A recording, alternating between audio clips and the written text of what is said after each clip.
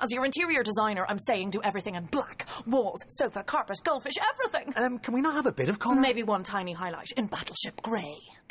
It's your home, so you should be in charge. With Avantcard's flexible home improvement loan, you are. You can choose any repayment period that works best for you up to 84 months. That's 7 years. Find out more at avantcard.ie. Lending criteria, terms and conditions apply. New applications only. 7-year term applies to minimum loan value of €20,000. Avantcard Act trading as Avantcard is regulated by the Central Bank of Ireland.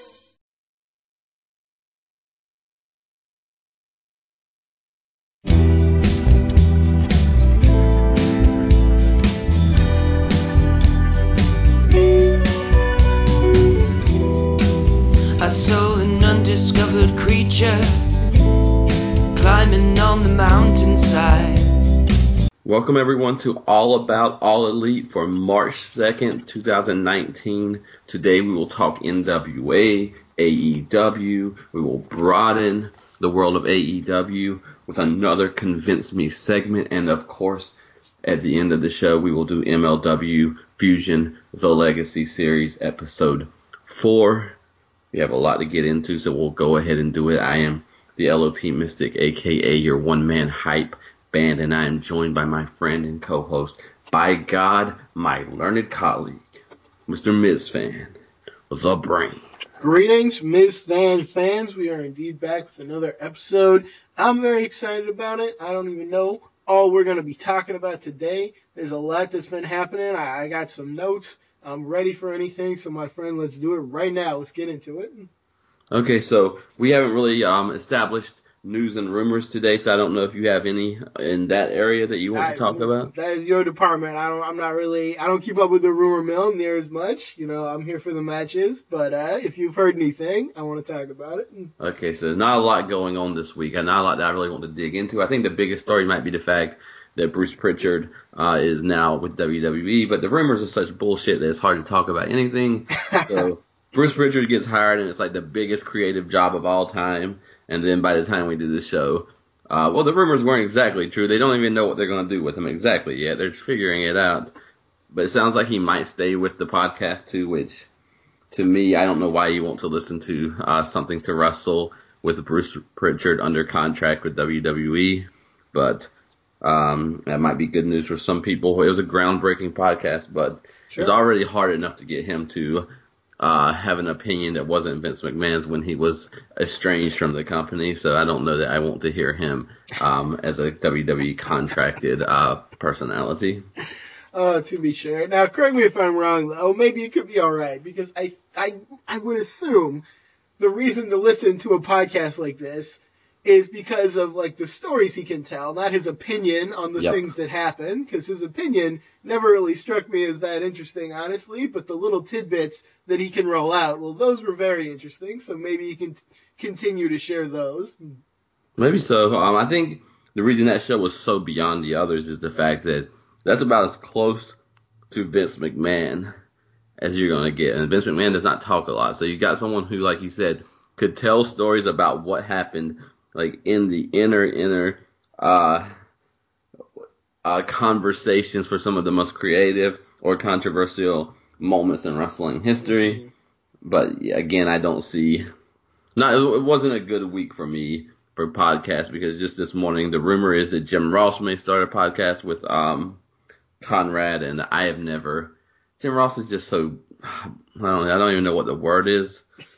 But, like, it's not going to do it for me. Plus, I've already heard a lot of WWF stories through Bruce Pritchard. I don't really care to hear Jim Ross be very... I don't have language today, but he always puts me in a bad mood. I didn't even quite know that about Jim Ross. Who knows? Maybe he'll talk about the Dangerous Alliance or Stunning Steve Austin or something. Maybe he'll say something to make you happy.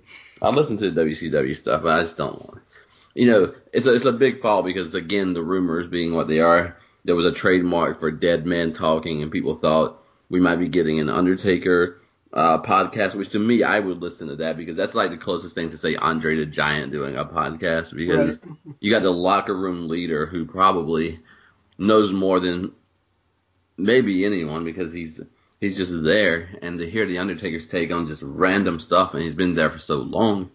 But at least today, the rumor is that is actually going to be or when he travels and gets paid to like give speeches and talks. Yeah. So yeah, it's much less exciting. Much less exciting. So that's pretty much all that I got for news and rumors, because we do have two more, but they're in the Double or Nothing kind of video that we're going to watch. So it was a low week, but I think with the podcasting, it is showing that everything's up in the air with Bruce Pritchard. You know, we can keep saying everything's coincidence, but you know, there's a lot of money out there, a lot of opportunity, and just things, you know, if you're doing anything, making noise anywhere right now, it's a chance to get paid, because nothing is stable at this moment. Oh yeah, absolutely. I mean, StarCast is not officially aligned with AEW. You know, it's just sort of like a separate thing that, you know, is just taking advantage of the same weekend. But yeah, it definitely feels a bit like WWE's like, hey, you know, we're signing all these other people. Maybe we can just sign some people. And I don't know, maybe Bruce will still be there. So that could not even affect it at all. But it does kind of feel like you said, if anybody is making any noise, WWE's like, hey, you know, I can get in on that. And, you know, to some extent, why shouldn't they, I guess? But it is a little disappointing if you like to hear those narratives outside of the bubble. Yeah, so that's kind of it. Not a big week, not a lot going on. We're kind of getting into maybe the middle stages of the road to Double or Nothing. It's still a long ways away, so we're off kind of the beginning, and we're just kind of, you know, out there. Cody Rhodes is talking about maybe doing a stadium show, so that may happen. 40,000 people, apparently, independent, had signed up to try to get tickets, so we may get an AEW stadium show this year. It's possible. I'd be interested to see them try. It might be too much too soon, or it might be a huge success like the other stuff they've done, so I'm interested. All right. So we'll jump right into video 5 then of AEW's Road to Double or Nothing. This one begins with a sit-down interview with Chris Jericho. He is full on. This is Jericho who says that everything that's happened in AEW is because of me. Talks about that he is the bridge for wrestling fans to meet the new talent of AEW. Without him, you do not have that connection. And again, he says at Double or Nothing, he demands a thank you for what he's done in AEW, and that he will get that thank you from Kenny Omega. He calls it the best in the world versus the greatest of all time. And he says, I want Kenny Omega to thank me. Kenny, on behalf of AEW, you will thank me. I guarantee that. Yeah. Yeah, I'm all about this Jericho character, like I've said before. I'm a fan of the direction that he's taking this. I think it's the best thing that he could do. It does make me wonder, I don't know, the way he's talking, it almost makes me think like he's got to have the win here, but it seems counterintuitive that he would get the win over Kenny Omega, who's going to be their actual top star by all indications. So I don't know, maybe Jericho's just doing a good job fooling me into thinking there could be another outcome. But, I gotta say, he's raising my interest in the match. Like you, I was not overly crazy about their first match, but, I don't know. I'm at least interested in who comes out on top. Probably more so now than I was the first time, so they're doing that for me at least. Yeah, I agree. This is what good storytelling is supposed to be. I've always said that you got to feel like everybody's got something on the line, because otherwise, why are you watching? Like, if I'm not going to lose anything by losing, why is losing? So this is the Carpe Diem edition of the show. NWA's been using that word. Later on, we picked 5 different, scenarios where who can seize the day in AEW, either before Double or Nothing, on Double or Nothing. And what I realized when I was making that list is what you're saying right now. Everybody's got a lot on the line. Mm-hmm. And this is wild, because it's a ballsy move to me if you end Double or Nothing with like Jericho winning, because it's not like on TV the babyface can come back. It's all about, kind of that show, and that show's so isolated from other shows. But at the same time, Jericho, a lot of money offered to Jericho. He's supposed to be the big name. Is he going to lose to Omega right off the bat after saying all this? But then again, Omega's that free agent, and Jericho throws in that he's already lost to him. So Yeah, I honestly don't know where they're going to go, and that's exactly where I like to be in the build up to a show. Yeah, yeah. It definitely feels like a loss either way. It's going to have actual consequences, and that's definitely one of my favorite things in wrestling. Absolutely. We go to Cody Rhodes in his office. Brandy Rhodes comes in. She has a couple of announcements. First one is about sensory. Do you know anything about this? Just what I saw in the video, what I've read, doing sensory inclusive events for fans who are overwhelmed by a lot of sensory information, loud noises, a lot of things that you might see at a wrestling show. So cool. I didn't even know this was really a thing, but cool that they're doing it. I've definitely known people who've been a little overwhelmed, especially at big wrestling shows with like tons of pyro and stuff, and those people didn't even have like, the stuff that they're talking about. So yeah, cool. I'm all for it. Good for them. Yeah, that's big.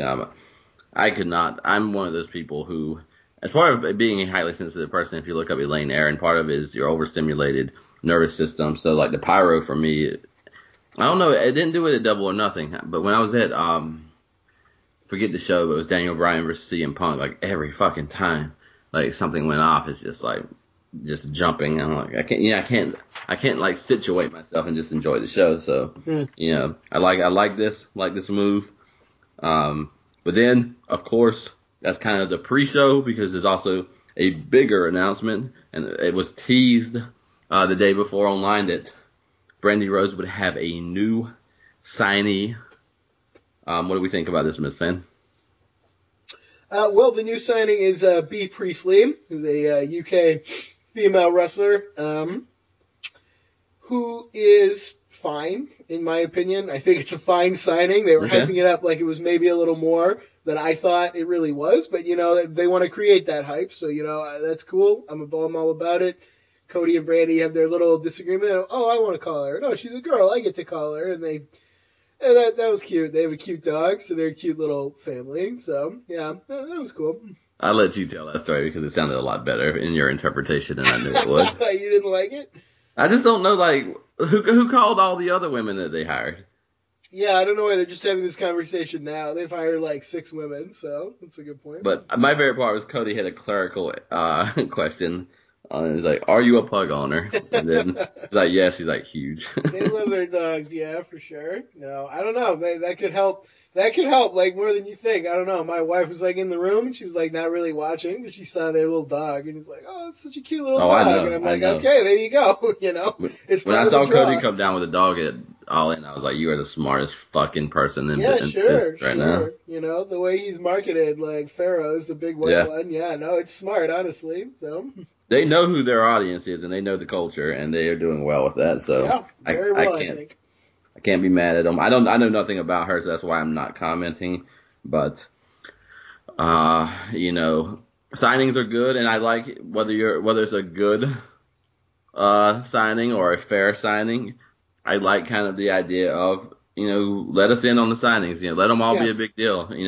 She'll sink or swim, but like you shouldn't be signing people, but they don't matter. Does that make sense? Yeah, absolutely. Yeah, even if they sign people that I'm not that interested in, I still want them to try to sell me on that. Like, tell me why I should change my mind. Because, like, AEW is about, like, changing your mind about what's possible and what people can do. So, cool. Keep building on that, And like you said, they may win or they may lose, they may sink or they may swim.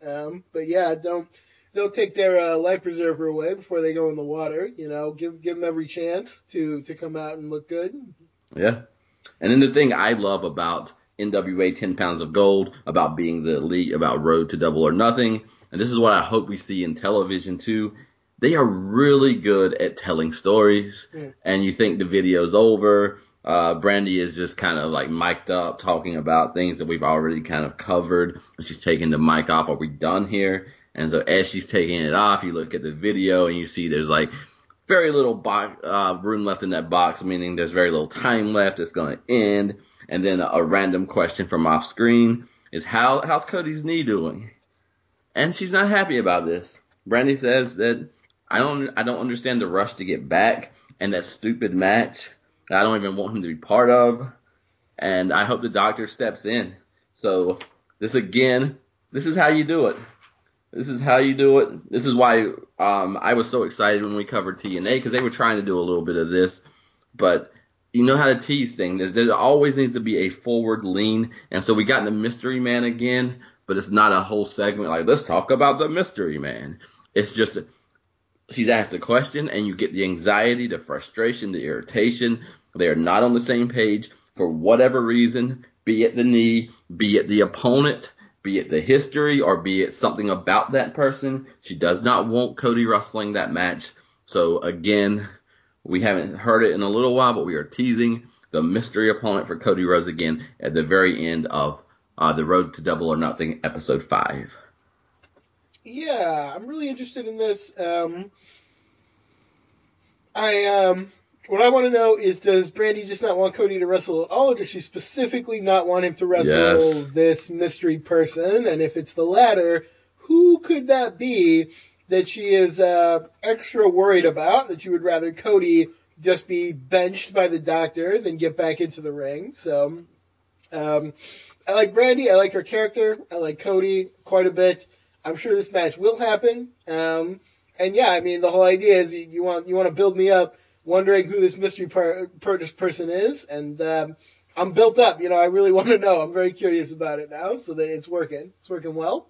Yeah, this is the second time it's been addressed. Last time she was pissed off because he didn't let her in on it, but again, there was that line of how much is it that and how much is it the actual person, right? And so that tells us a lot and it tells us nothing at the same time, which to me is great when you're at March 2nd for a show that is in May. Yeah. So we got a long time to go.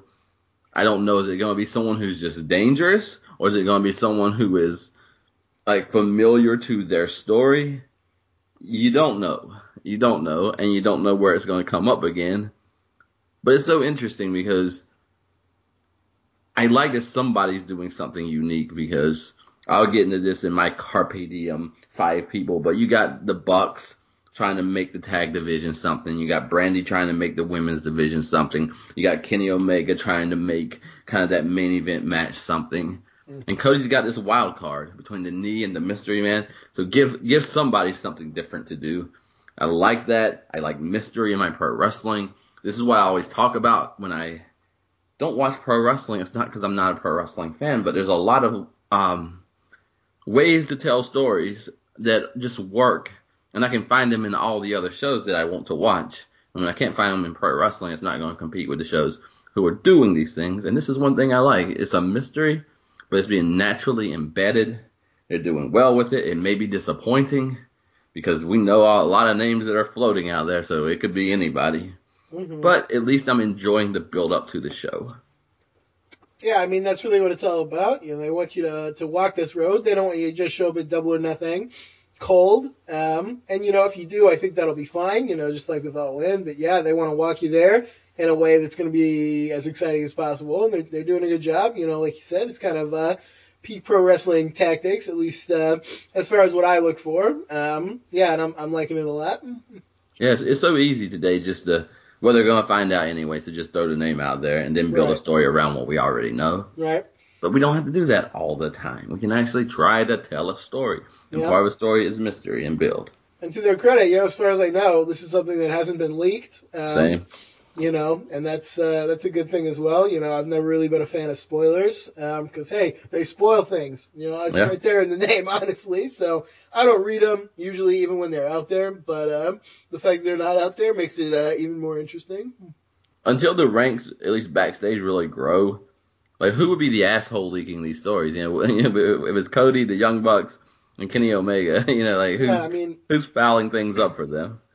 Yeah, this isn't machine. This isn't a WWE machine where you're just a cog. It doesn't really matter if you squeak out some grease here and there. Everybody's really invested in this, so it's a very good sign, I think, that they're all kind of sticking to their guns. They're sticking close to the chest. They all want it to work in the way it's supposed to work, more than they want, whatever little buzz you might get from talking to some, whoever who's going to spread it online. So no, it's cool. I like it. Yeah. So we can switch over then. That was a Road to Double or Nothing video. We switched to the NWA 10 Pounds of Gold. Came here for the clickbait because it had Marty Scurll's name in it, even though he's not really in the video. I stayed for Dory Funk Jr. So we're going to talk 10 pounds of gold. Last time we saw these guys, Nick Aldis wanted a tag team partner for the Crockett Cup in April. Brought out his lifelong friend in Marty. Marty's like, nah, no thank you. I'd rather wrestle you for the NWA title. And that match is now decided. But during that show, Nick Aldis talked about spending time with Dory Funk Jr. Now we get that time spent. We get to see that. Dory Funk Jr. one of the second longest, they said, reigning NWA champion of all time. Talking to Nick Aldis, who, of course, is the man who you never wanted, but you can depend on. And he's going to make sure he shakes hands with every legend before he's done in this journey. He's I guess they're training wrestlers in the background for this. He talks to Dory about what the title means, about the history. Thoughts on Dory Funk Jr. in general, and just, I don't know if we've talked about Dory Funk Jr. before. Not a whole lot, but, well, we talked about a little in both Legacy series, actually. He was at Slamboree 93, and then he was teaming with Terry Funk at WrestleMania 2. Interesting. I want to say. So we've seen him a couple times. He's definitely a guy in the modern day who tends to be overshadowed by his brother, and I think that's probably justified, honestly. I find Dory Funk, when I go back and watch him, to be good, a little dry. He throws a good uppercut. You know, he definitely had that incredibly historic reign through kind of the early 70s. And he did a lot of good work. You know, I've seen some very good Dory Funk Jr. matches. But I'm a Terry guy. I don't know, Dory hasn't really had the same success after the NWA run. But he's a name that people will recognize, like Magnus said. You know, people still cheer when they hear his name.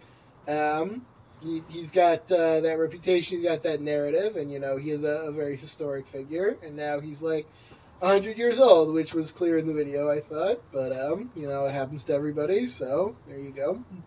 It does. I've never been too interested in Dory Funk Jr., but this is the power for me as someone who's a narrative fan that these videos do, because I found him more interesting here. I love the story because my father was Dory Funk Sr. I felt the pressure that I had to be a great wrestler myself, following in his footsteps. He would cut loose with the language if I did something wrong. If I did something right, he never said anything. You know, that story is enough that you could build a character on for a long time. Just that story, that short story I just told. You know, his relationship to his father, his relationship to himself, the seriousness of it, the something to prove of it. You set up all these personality dynamics that can trigger in him just by telling the story. You know, this is what we should be doing with our younger stars. I'm trying not to knock, Nick Aldis every time, because, like, I'm glad these videos exist, and if it takes Nick Aldis to be the one carrying the belt, then, like, that's what it took for these videos to exist. But at the same time, like, how many videos do I watch? Why can't he tell a short story like that makes me say, okay, no, that's Nick Aldis right there. Okay, I've been missing it, but that is Nick Aldis. You know, you could put anybody in the role of, I am NWA champion. I kind of like that, and so I like the NWA champion. It's like anybody can play that role. But who are you specifically? Because last time I met you was during the Cody Rhodes angle, and you were a heel, and it seemed very natural, and you seemed a little bit arrogant, and it really worked well because, like, I don't know if there's a better heel to have than someone who is so arrogant and you don't know why they're arrogant. Like, what is it about you? It's kind of freaking me out that you think so highly of yourself, Nick Aldis. But now he's like the super, super good guy, I think, and just like, Dean Malenko, let me just come in and shake your hand and pay my respects. So I didn't even think about it, but in the video, I could follow Dory Funk. I could follow Dory Funk with the belt now in one video better than Nick Aldis. Yeah. Well, you probably see some better matches as well. So, yeah, I don't know. I'm with you. I've said it before. I think you have the money and kind of the opportunity to pick one wrestler and follow him everywhere and make all these videos about him, and the person you pick is Nick Aldis. It's not who I would pick. So, yeah, my interest is always kind of going to be there's probably a ceiling on my interest unless he proves me wrong. And he could, God knows. But, I don't know. I was just waiting for Terry Funk to come in and bashfully declare himself to be the number one contender, and then maybe pile drive Nick Aldis through a table. So that's what I was waiting for.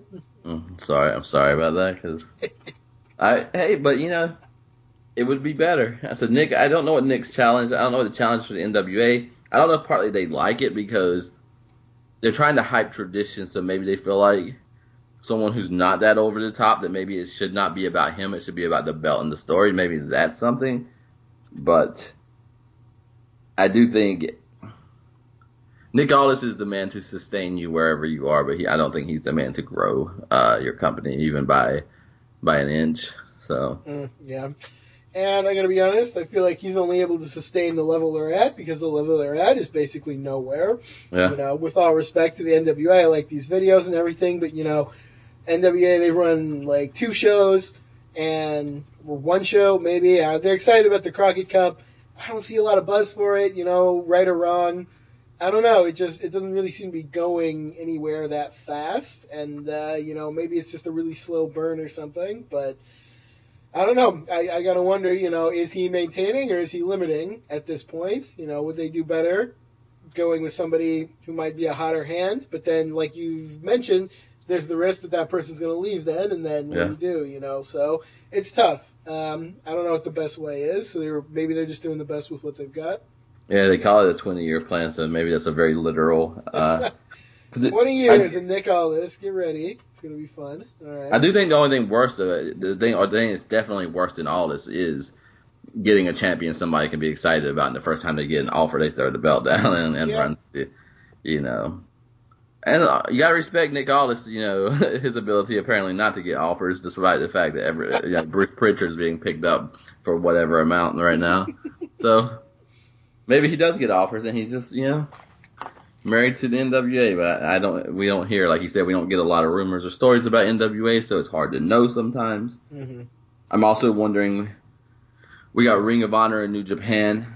Doing Madison Square Garden. I haven't heard anything about Nick Aldis. It'd be nice if they can get the NWA title defended on that show, but, who knows?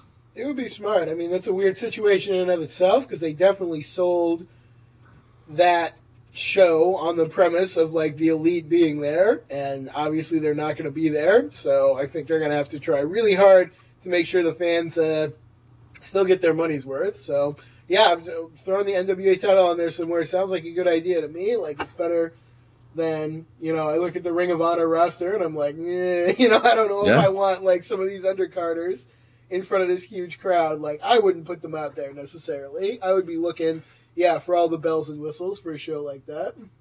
Yeah, the worst thing that they can do is sell out Madison Square Garden and then wish they never had. Yeah, exactly. We'll see. I don't really understand anything about Nick Aldis. The Carpe Diem seize the day thing that we're about to go into was a Nick Aldis thing he was saying, but it made no sense when he said it. It made sense when Marty said it because he was about to swerve his friend. I don't want to be tag team partners with you. I want my world title shot. I don't know what Nick was saying it for. I never know. Nick Aldis, to me, I say it every time, but I think he's really inheriting the Jeff Jarrett role. If Jeff Jarrett was younger, he could be doing this. I think Nick Aldis is better to me as far as something. Nick Aldis doesn't irritate me. He doesn't do anything for me. Jeff Jarrett irritates me in a way that is not heel is provoking me, but more you have no business being on TV. You're not any better than anybody watching. You're not any different. Go back to Memphis and wear your little whatever it is you wear, sir. Go sit with all due respect to your legacy and your 105 world titles. Oh well, alas. Okay, so NWA still moving along. I hope we get some narrative from Marty. It's really not a convincing title match if Marty is not even in the NWA video, so hopefully they will get on that between now and late April for their big show. For sure. When is the Crockett Cup anyway? I want to say something like April 26th, 27th. Oh, that's real close to the Madison Square We're about to hit it. Yeah, first week in April is Madison Square Garden. I think last week in April is NWA, and then last week in May. So we're about to start hitting some events and not just video, so a lot coming. Okay, Oh. so yes, sir. That's a different order than I thought they were in. I thought the Crockett Cup was first, but no, yeah, you're right. So, interesting. I guess we'll see what happens. Yeah, it'd be better. I don't know. We'll see. Nick, they need to get on Madison Square Garden. A backstage video with them pretending like the NWA title was the reason that Madison Square Garden is selling out could be good for them. It couldn't hurt for sure. Yes. So, like I said, we are getting into the Carpe Diem seize the day moment. We both pick 5 wrestlers or five whatever. Who can seize the day? Who should seize the day? What do they need to do to seize the day? Because we are in a moment of seizing the day. Ty fucking Dillinger's probably going to seize the day with a massive contract. That's the world that we're living in right now. Bruce Pritchard, I don't know if it's true or not. They said in the reports that Bruce Pritchard made more money with his podcast than he ever made in WWE. If that is true, God bless him. Man, seize the day. Lots of folks doing it. Arn Anderson, Vince McMahon apparently had a blow-up argument. God, I hope that's true because everything that Arn Anderson thinks is one thing, everything that Vince McMahon thinks is another thing, and I side with one of them, and he's not under contract anymore. And I hope he goes to AEW, seize the day, Cody Rhodes, bring Arn Anderson in. Just a time right now to be coming up. If you're just starting or a vet, you got an opportunity to do something special because right now there is a lot of opportunity missing. What's up, my friend? What's up? Yeah, is that how we start? Is that I'm all about this. I like this list. I took Seize the Day as who has a chance to change the narrative about themselves, who has a way to change the way people talk about them. Yes. At this show, before the show, as part of this whole deal. Who, after all is said and done, will be talked about in a way that they were never talked about before, or at least has a chance to do that. So I got my list. I'm sure you got yours. Is that my cue to start? Should I go with number 5? Yeah, I got 2 I'll probably just do together. So all right, okay, cool. All right, well, my number 5 is one that I think a lot of people might not think of, but I think it really could be a big thing. I'm picking Yuka Sakazaki, one of the Japanese women that they have brought in for this show. And here's how I think it's her chance to seize the day. Right now, she is a total unknown to most. I have seen her, and she's very, very good. I think she could change her narrative from someone that people don't know to someone that people are trying to book for every women's promotion, in America. I think she could create a big name for herself in the United States. I think she could make herself an international star overnight, and I think it's a great opportunity for her. And that is who I want to see seize the day first and foremost. That's my number 5 on my list. I hope it happens because she's super talented, and I'm a big fan. That is super exciting to me. Again, someone I have not seen, so I cannot really speak on it. But a couple of numbers down, I will talk about kind of the women's division, and that's exactly what I want to see is something like that happen. So if you were pitching her with just a sentence or two and you wanted someone to watch her match, what would you tell them? Oh, man, you put me on the spot here. I'm bad at articulating for why people should watch. I just think she's a really great wrestler. I think she's charismatic. And I think when you see her, you'll understand. So I guess that's how I would pitch it. I don't know if that would work or not. But eventually I'm going to sit you down and make you watch a few matches. I'll see if you feel the same. So we'll see if it bears out. You left it on some intrigue, so now it's up to me to watch and see. So not a bad route to go. There you go. My number 5 is an obvious one. We're watching NWA videos because of him. It is my man, the villain, Marty Scurll. I have no idea if he will be in AEW, period, if he will be in AEW by Double or Nothing. But the one thing I hope, the one thing I pray, is that they take advantage of the fact that his contract lasts longer, that he's been separated from the group. It's a story they built themselves, and they're usually pretty good at this. I would love the idea that just 4, 5, 6 months on a contract changes the trajectory of Marty's life forever. I looked it up. He is 30 years old. That, to me, excites me more about him because that is still a young man in pro wrestling. I also looked up another person who is 27 years old, and that is Hangman Page. And they keep talking about Hangman Page as that guy that's going to be the next man up someday. Like, he is going to be a world champion. He's going to represent this company. He's kind of that young blood. Right now he's getting hazed by the Elite in his feud with Pac. But every time they talk about him, he's that guy that's going to be up eventually. So one thing I would really like to see, thinking about the Steve Austins, the Dustin Rhodes in WCW, all those guys that were really due up next before Hulk Hogan in the turn, I would love to see Marty and Hangman both at least have opportunities to advance in the coming 2, 3, 4 years, whatever. You know, and one take that path where he's still anointed, still in the circle, still part of that elite group, and the other one takes that kind of vagabond, that left out, that forgotten, that I'll do it on my own. And it's a vicious fucking world that we live in. I know they said there's not baby faces and heels, but the world where Hangman Page stays in the circle, benefits from the circle, and gets to be the baby face.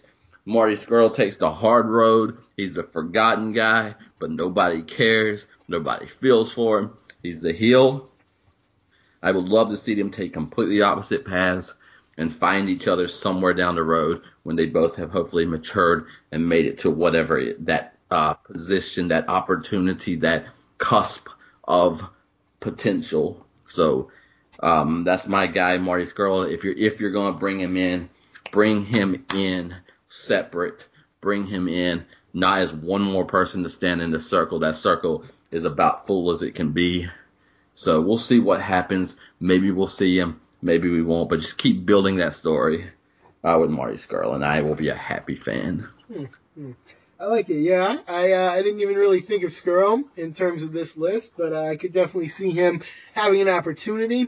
I feel like from the way he is pretty well known already, it will be hard for him to change his narrative, but I think, yeah, breaking out in a different way could be the catalyst to change the way that people talk about him. So I like it. I consider Page for my list. I didn't end up putting him on, but I do think he has an opportunity as well to show kind of back up once again why he's going to be somebody to watch in the future, and I think his narrative will change slowly over time, more so than it will within the next few months. But I don't know. It could happen at any time. He's a very talented guy. I'm a big fan of him. So yeah, I like those picks. My number 4 on my list is a guy that we're going to talk about a lot more in the next segment, and that is Chima. This is a guy who's already very well known in Japan. I've talked before about how he's basically been the number 1 star of the second most popular promotion, Dragon Gate, over in Japan. He has been known in America. He's worked with Ring of Honor at times. There was a promotion that was very popular called Dragon Gate USA for several years, and he was obviously involved to some extent in that. But on a bigger level, beyond kind of that indie wrestling fan level, he's probably not really known in America. I think this is his chance to come in, to bring some other people in, to wow people, to make a name, something like, we didn't even love him that much when we watched WCW, but like Ultimo Dragon is a name that most wrestling fans know. And if you can carve out that kind of narrative for yourself, then that's awesome. And I think he's got the opportunity to do that. Or he could be a figure like Conan, where people maybe don't remember him as much for his wrestling, but just for the fact that he created this incredible pipeline for these kinds of wrestlers that people were not familiar with. I think he could be that as well. So he has a couple of possible narrative opportunities here, and I think he's in a really good position to seize one or both, and I think that's very cool. Absolutely. I'm not going to say much because we have the Convince Me segment coming up next. The one thing I will note is just what you said. He's not really known in America, which is exactly what they keep telling us. And I think there's something about pro wrestling, and we're right to do it, but like some things they just keep telling us over and over. Our company is going to be about this, and you try to go around their statement. No, what's it really going to be about? Because we don't trust what we're told, but they say they want fresh talent. They want to be the ones who introduce people to a bigger stage. And like you said, that might that might expand in that they are introducing him, and he might be the guy to introduce so many more talents. So a lot could happen in that space. Yeah. I think he's well positioned. I'm really excited to see it because there's a lot of opportunity here. You know, I'm excited to see what they do with it. Absolutely. I went with number 4. I went with Cody's opponent. I am afraid and excited about this one. Who is this mystery person that has the family fractured, that has Cody thinking one way and Brandy hoping the doctor steps in and doesn't allow the match? What I hope it's not is someone whose sheer name value will just turn the world upside down. Oh my God, the rumors were true. He has left the WWE. I don't want that. What I do wonder, though, is if you could keep, I don't know what it'll be, but if there really is a reason that Brandy doesn't want them to wrestle, and Cody has the injury, if someone were to come in and do the kind of damage to Cody Rhodes that Brandy fears is going to happen, that would be seizing the day. Because, again, I don't know why I'm so attracted to this, and I apologize to Cody Rhodes, but this is the first, not even All In was an AEW show. This is the first AEW show. Kenny Omega, maybe he loses. So hard to see that, but he's main eventing the show. Young Bucks, in their minds, are main eventing the show. Brandy Rhodes, in her mind, is main eventing the show. They're all putting on their divisions that they think should main event the show. I would like to see Cody Rhodes leave in a way that he would never be able to look back on the first AEW show and enjoy it. And I apologize for that because you're my favorite vision-wise. But that's the same thing with my wanting Marty not to be part of the group. I want to see some diversity in how we do this because I don't want to see a Clique or an NWO. I want to see these guys on different paths. I don't mind knowing that they're together and they can pull from each other because that kind of gives them. There's nothing. This is Hulk Hogan in the 80s, who I did not like, but look what he did. But when the baby faces can bully the heels and they got all the power and friends, it's not fun. But for me, since I'm always going to be cheering for the heels like 80% of the time anyway, you know, it just builds my investment. And Cody, you want to see some of these smug bastards, even if you like them, get their leg kicked out from under them. You know? Think about some of the things in the past. I don't know why, but Owen Hart kicking Bret's leg out from under him. Sure. That launched a phenomenal career. Oh, man, Owen Hart. You know, and so if you come in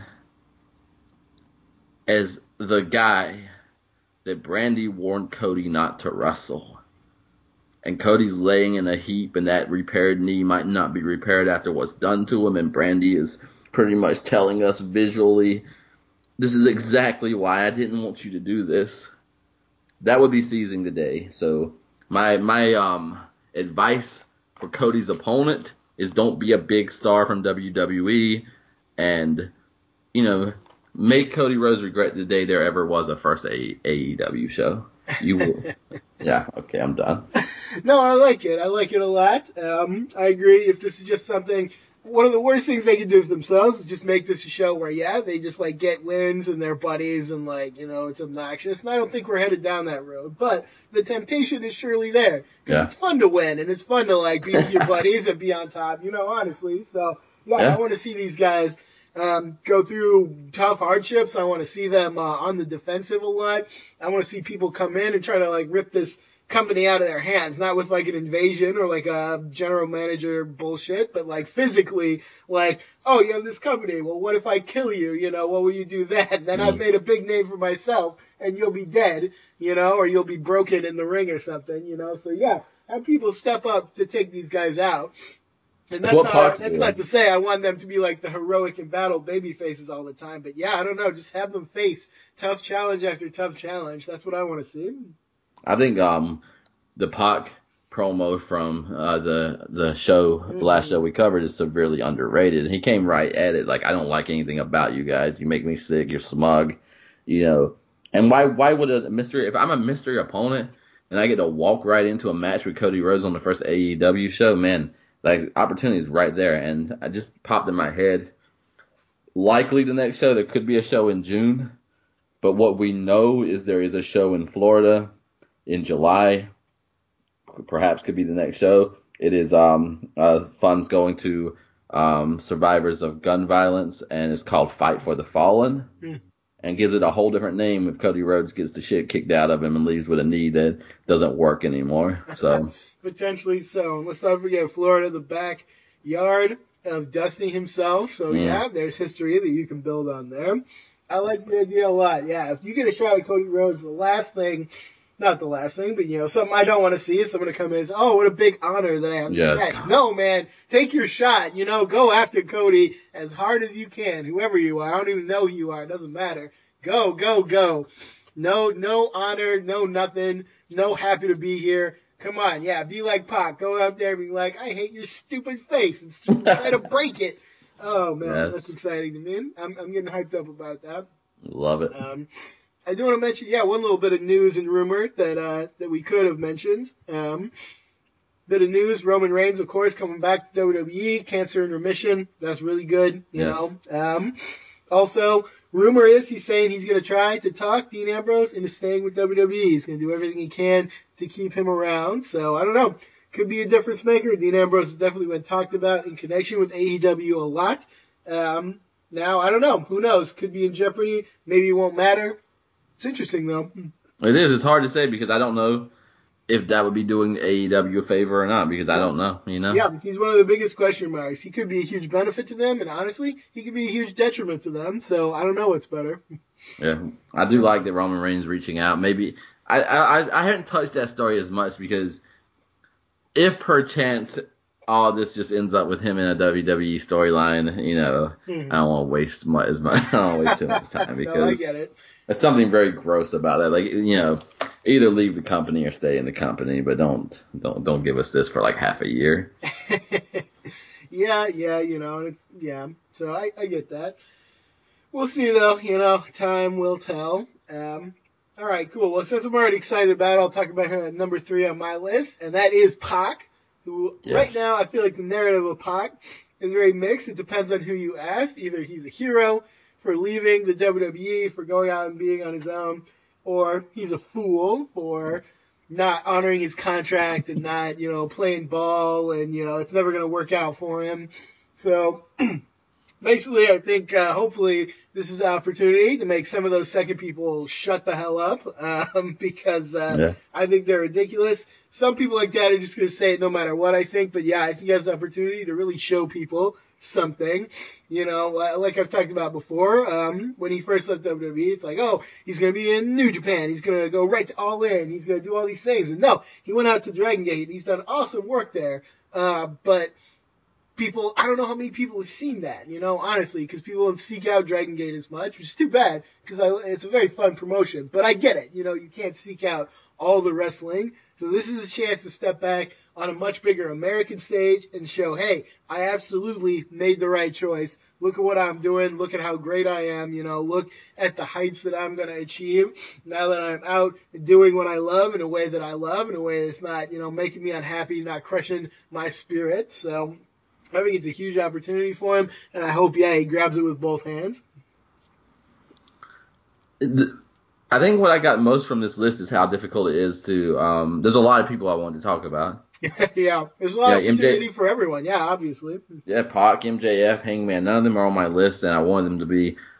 It's a big opportunity because I know how people talked about him when he was in WWE, and like you don't lose your talent because you're no longer in WWE. I've rarely seen that, maybe with a couple. Contrary to popular belief, yeah. Yeah, so you don't get to switch up the narrative like that. I never watched him that much, so when I thought it was absurd just because like. Oh my God! So that's the standard now, but that's just judging off looking at him, you know, right. Which I'm very biased and I shouldn't be. But now I heard that promo and it changed everything.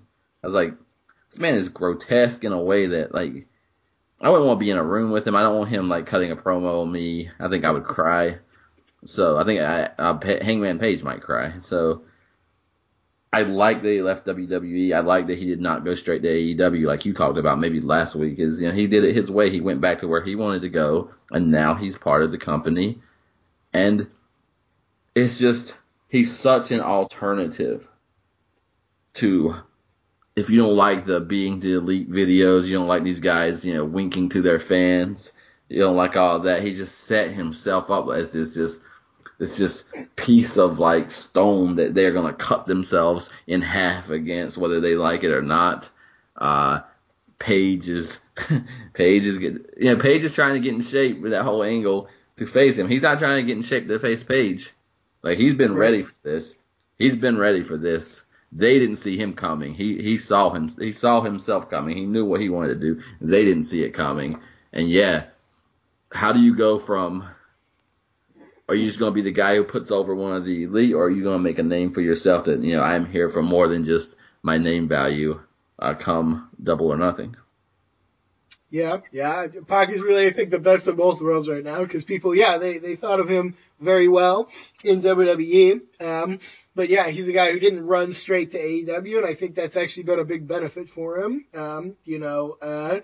So it's great. Yeah, it's just what I was talking about. I want people to come after the elite in a way that is not like, oh, I'm so happy to be here. I want them to come after him in a way. I love what you said. Yeah, like, you were going to cut yourself on me because I am like the sharp edge that is slicing through all of your, clicky bullshit. Yeah. So I really like that idea. And yeah, I'm going to talk about this more when I talk about number one on my list, but wrestling is a little bit starved for characters right now, and Pac is such a character, and I think having that plus having all the physical abilities that fans look for now, they want to be excited all the time during the match, and fair enough.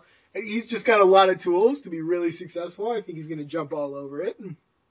I'm so curious. I don't hear them talk much about characters. I don't give the comment sections much credit because, obviously.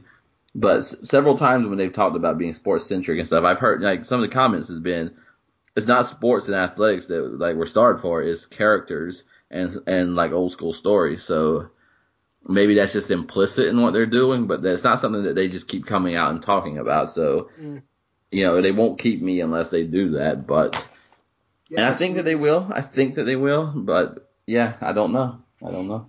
Yeah, I mean, wrestling has never been more athletic than it is now, and that very much includes WWE, which is packed to the gills with the most athletically talented people that have ever been in wrestling, and New Japan, and everywhere you go, honestly, seriously, it's ridiculous now. But yeah, a narrative, a cohesive narrative is what wrestling is missing in a lot of places, and that's the places I'm attracted to, and that's definitely what AEW needs. They need to give me a narrative. They need to give me a legacy. They need to give me characters, reasons to care beyond just like, oh, two really strong or really fast guys are fighting each other. I can see that literally everywhere in the world. So yeah, give me that little bit more and I'll be so happy. Yeah, absolutely. I'll do my 3 and my 2 together because they would really be repeats if I didn't. So coming in at 3 and 2 is Brandy Rhodes and the Young Bucks. So one narrative that I really, really don't like that I keep hearing from fans is you got all these guys and their friends, and that's cool, but they all got very different visions. So wait till somebody gets what they want and someone else doesn't, and egos and all this. And that's not, I think part of the reason I don't like it is because there's at least a little bit of percentage based on human nature and things that could be a thing. And so interesting to me is that I know Brandy Rhodes is going to want the women's division to be that, not just WWE's women's revolution, but something that's better and bigger and different in some way. Like, I know that's what she's going to want. The Young Bucks are on record saying tag team wrestling should main event shows, and that they are going to bring back tag team wrestling. And that's good. But on this show, none of them are the main event. And it might be that being the main event is not necessarily being the last match. It's just, this is the best that it can be. But the one thing that may not last forever, you can't just come out and say, I want this to be this way because it should be this way.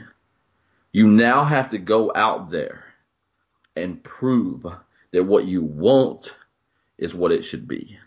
And an interesting thing about Double or Nothing is that it's minimal storyline in that we're not going to have a show up before it, show the next night. We're going to be talking about the wrestling world at large, who stole the show, who put on the best matches. And it might be close. We might have a conversation, these 6 matches, who can judge between them. Right. Or it might be that 1 or 2 matches stood so far above the others that you better up your fucking game or just like give the field to those people. And so I think there's a lot of pressure on these matches. Especially, I'll say first, the Young Bucks and the Lucha Bros. The Lucha Bros are not exclusive to AEW, so we won't know really till next year what's happening with them. So the Young Bucks have to now show us, and they'll get a lot of favor. I think no matter how they do the match, it'll be widely praised, especially from the Young Bucks fans. I might not like it because we've seen one match at least that they wrestled, and I didn't get anything from it. That match in the Crash is my least favorite Lucha Brothers match ever. So yeah, I don't know if it's going to be like that. Then it's not going to be for me. But that is kind of the Young Bucks style to some extent. So I don't know. Yeah, it's not like they wrestled that in WWE and they wrestled that match. Right. You know, what's to say that they want to wrestle it any differently than they did last time? True. Yeah, I don't know. I saw this. I think this is coming up on MLW, the Legacy series. But I don't want to see people you mentioned this. I think. I don't want to see them do the same move at the same time to each other 15 times. I don't want to see them gesturing to the crowd more than they're wrestling the match. The one thing that it has that will either make it be better or either make it more offensive is the fact this is a fucking feud now. So we didn't bring this up because I guess a lot's happening this week. It's been a busy week for me, but so we know the package pile driver happened right on that first show. Get the Bucks out. They didn't even walk out of their own accord. Thanks to Pentagon Dark, Pentagon Jr., Penta, Zero, blah, blah, blah. Whatever, yeah. But you know what? The Young Bucks fired back. The Young Bucks showed up at an indie show. Where were they? I can't remember because I forgot this happened this week. AAW in Illinois, right in your backyard. Yes, they were. God, yes. I should have been there. But yeah, they fired back. And so this is a feud. So, you and I already don't want to see a lot of the bullshit, a lot of the little gesturing. But if you're feuding with each other, there should be none of that at AEW show. None of that. It's inexcusable for them to be like winking and smiling at each other when they're in a feud. And then with the women's division, what I hope, please God, let it be so. More than just great matches. Create a diversity of characters, a diversity of personalities, a diversity of sizes, a diversity of interest. Everybody doesn't have to be like, oh, I just want to carry the mantle. Like, I don't know what Smiley Riley's going to be. Is she going to be just like everyone else from the impression I got? She's not going to be. And then Aja Kong. Like, if I could, I went from... I don't really care that much about this division unless they prove something to me because I am not necessarily a fan of some of the things, to I wish I could book this division because Aja Kong is in it. Yeah. So please, and it's the same thing with the tag division. Give me diversity of styles, of wishes, of abilities. When 2 people are out there, I want to know who they are as human beings. So if they can do that, then we got a wild card. We got everything up in the air because... maybe they carry the show better. I don't know. My number 1 is a big question about the main event guys. So, who says who can best carry this company right now? Nobody knows. But let it be more than your narrative. Let it be more than one good match. Like, really give us something we've never seen before. And that's the challenge on the table for these 2 crews because they both have put out big words. And I want to add to that, as far as who main events, let it be dictated by both the fans and by the performers and how well they do. Please don't marry in your mind like, oh, it's going to be this, before anything has even happened.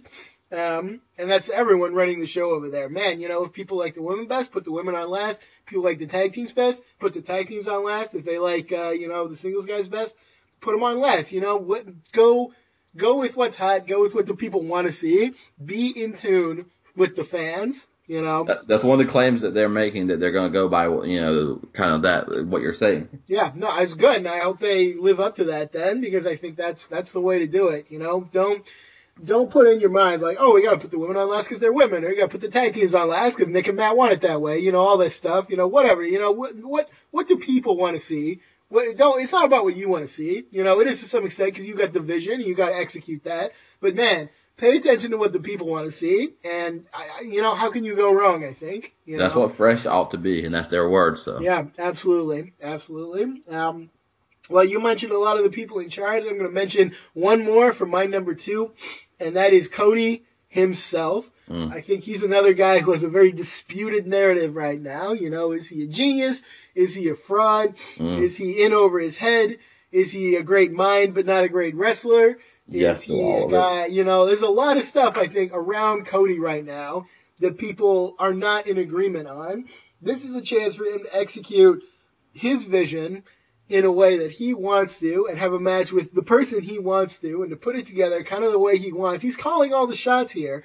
So if this goes well, you got to give so much credit to Cody. And if it doesn't, you got to look at Cody and say, well, what went wrong? You know, because you were the one. You can't point at anyone else now. And I don't know how it's going to go. I really like Cody in and out of the ring. I think he's got a huge opportunity to do well. But if he doesn't, you know, he's going to have to look at that as well, because there are a lot of people, whether they like Cody or not, as a wrestling mind, who are like, well, his matches are not really that exciting, you know? And I don't agree with that, but if that's what people see, then I don't know. So, yeah, this is his chance to put together something that is going to stand for who he is in AEW, you know, in his own company, in the company that I consider him to be the literal figurehead of, more so than the Bucks, more so than Kenny Omega, more so than anybody, honestly. So, you know, this is his time to, we talked about with other people, it's for him as well. He's got to sink or swim right here, right now, because if it doesn't go well, that's going to be on his record forever in a big way. Man, I love that one. That might be my favorite on either of our lists, because we can't understate how true that is. I get it too. I get it. I can watch him and think, you are revolutionary. You are everything that I have been wanting for 20 years. And I can look at him and say, yeah, you're kind of average and you don't really appeal to me that much. And I do think that probably he would be better as a heel. So it is his vision, but I think he's coming from an inferior place. I don't usually like all the drama and excess in matches, but like even to have the match with Nick Aldis, you know, you kind of had the match stop because he was so beat up. And I kind of liked it there, but it was again maybe evidence that the match itself could not live up to the build. So what do you do about that? I don't think I'm just some guy sitting here talking to my podcast mic, so I'm not saying this as a judgment. I'm saying it more as a challenge and a hope. Can a Cody Rhodes match be the best match on Double or Nothing? I don't know. In my mind, it can't be. It can't be? Oh, wow. I think it could be, man. If they tell the right story, I don't care what they're doing athletically, man. That match could blow. That could take me away with the right opponent, with the right story. If it is the kind of thing that we've been talking about, man, I think that could be the most compelling thing on the show. Can you imagine somebody comes in, somebody dangerous, somebody that we're excited about, we're invested in, or somebody that we get excited about and get invested in as we learn about them, and he goes after Cody's knee and he says, this is going to be your last day on earth. I'm going to put you out on the first day of your own company. And they work a match that actually is built around that lives up to that compelling story. Man, I don't know. It could happen. Anything could happen. I wouldn't maybe lay odds on him being the best on the show, but man, I won't count him out. No way. I agree that it could possibly be for me. But I'm just wondering out loud, and it still could be yes, but when that show is over, and let's say we go to the CF forums, or we go just the popular opinion online, is the majority of fans going to be saying the best match on the card was Cody's? Oh, yeah, well, okay. Probably not. You know, you're right. You're absolutely right. But I would like to see that happen sometime, though. Oh, man, that'd be cool. I'd love because it. Because is he always going to be inferior to the Bucks, to Omega? I don't know the answer to that. I think probably there's a lot of people that want to see him fail, to be quite honest. Sure, yeah, I think the same.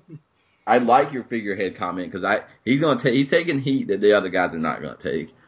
Kenny Omega, people probably didn't like it because he didn't go to WWE, but because he didn't, they were quickly just, well, he was never that good anyway. He didn't want to be on a big stage. He couldn't handle it, blah, blah, blah. The Bucks, you can say a lot of things to dismiss the Bucks, but I think Cody irritates them a little bit because Cody was in WWE, and Cody left WWE, and Cody's the son of Dusty Rhodes, and Cody also accidentally said that he wants to cut Vince McMahon's head off, Yeah, and just the same, like Omega and the Bucks, they built their name in New Japan and other Japanese companies, in PWG and Ring of Honor and all these different places. The perception is they've done the hard work. And I remember there was definitely some pushback against Cody when he left the WWE because he went out and he kind of just started winning a lot of matches in independent promotions over guys who'd spent a lot of time working hard there.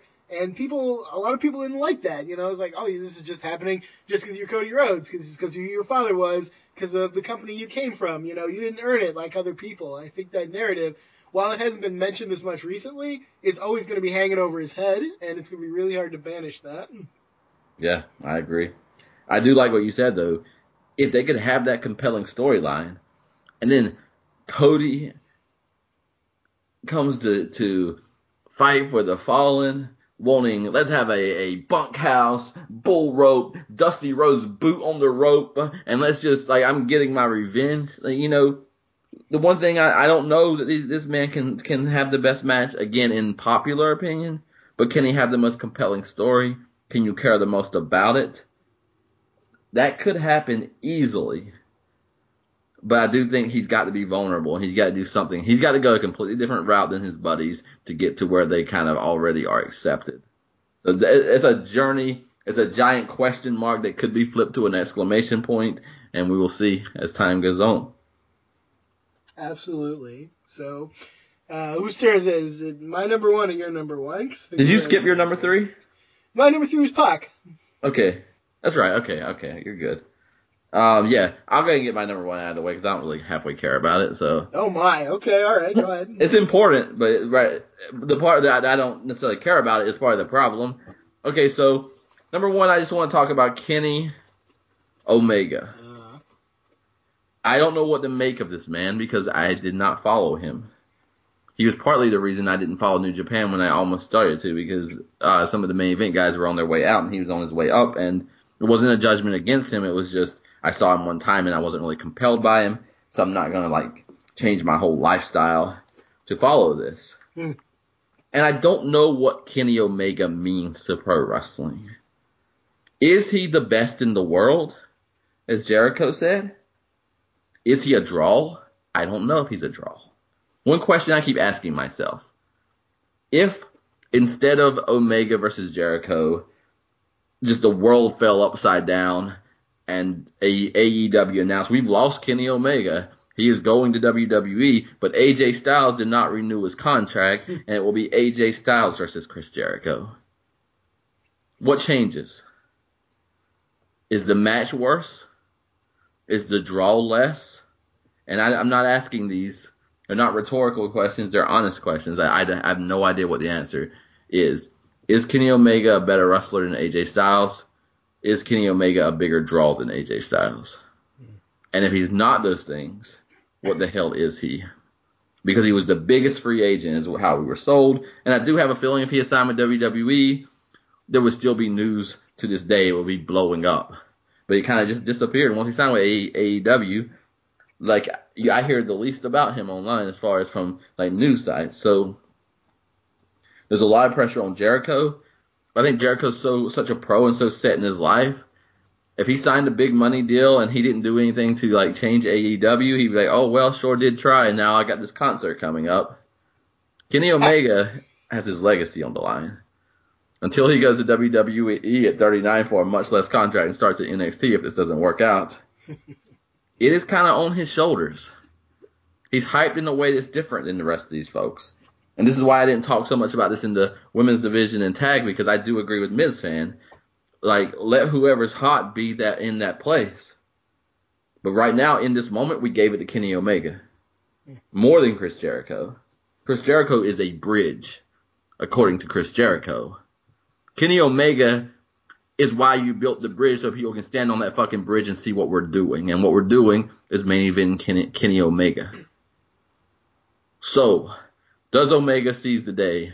Do we leave Double or Nothing saying, even though it might have been taken for granted, the biggest thing AEW did was sign the biggest free agent and their main event guy, Kenny Omega?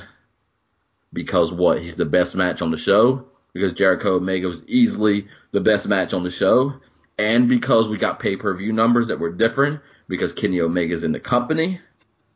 Or is he just another nice piece, but he's not really going to make a difference? And I don't even have 1% of a thought of which one of those is true. But I think it matters a lot. And I think that if these guys ethically, with the money they've been given, the hype they've been given, they should feel some pressure to make this happen at this show, or it should be a little bit of a problem. Well, your questions are tough to answer for me because there's what I think, and then there's what I think everyone else thinks. Right. For me, yeah, no, I'm kind of with you. Kenny Omega is not that compelling to me. I have definitely seen him have great matches, but I don't think he is just like... one of his nicknames is what? Like the best bout machine or something, which is annoying in and of itself and not necessarily true, in my opinion. I know, I hear your side. But I don't think you can overstate, though, how important Kenny Omega actually is to all of this. And I do think it's well-deserved. I would say, make no mistake, that Madison Square Garden sold out on the implicit promise that Kenny Omega would be there, and I truly believe that that was a difference maker, and that's why I'm worried about that show now that he's not going to be there.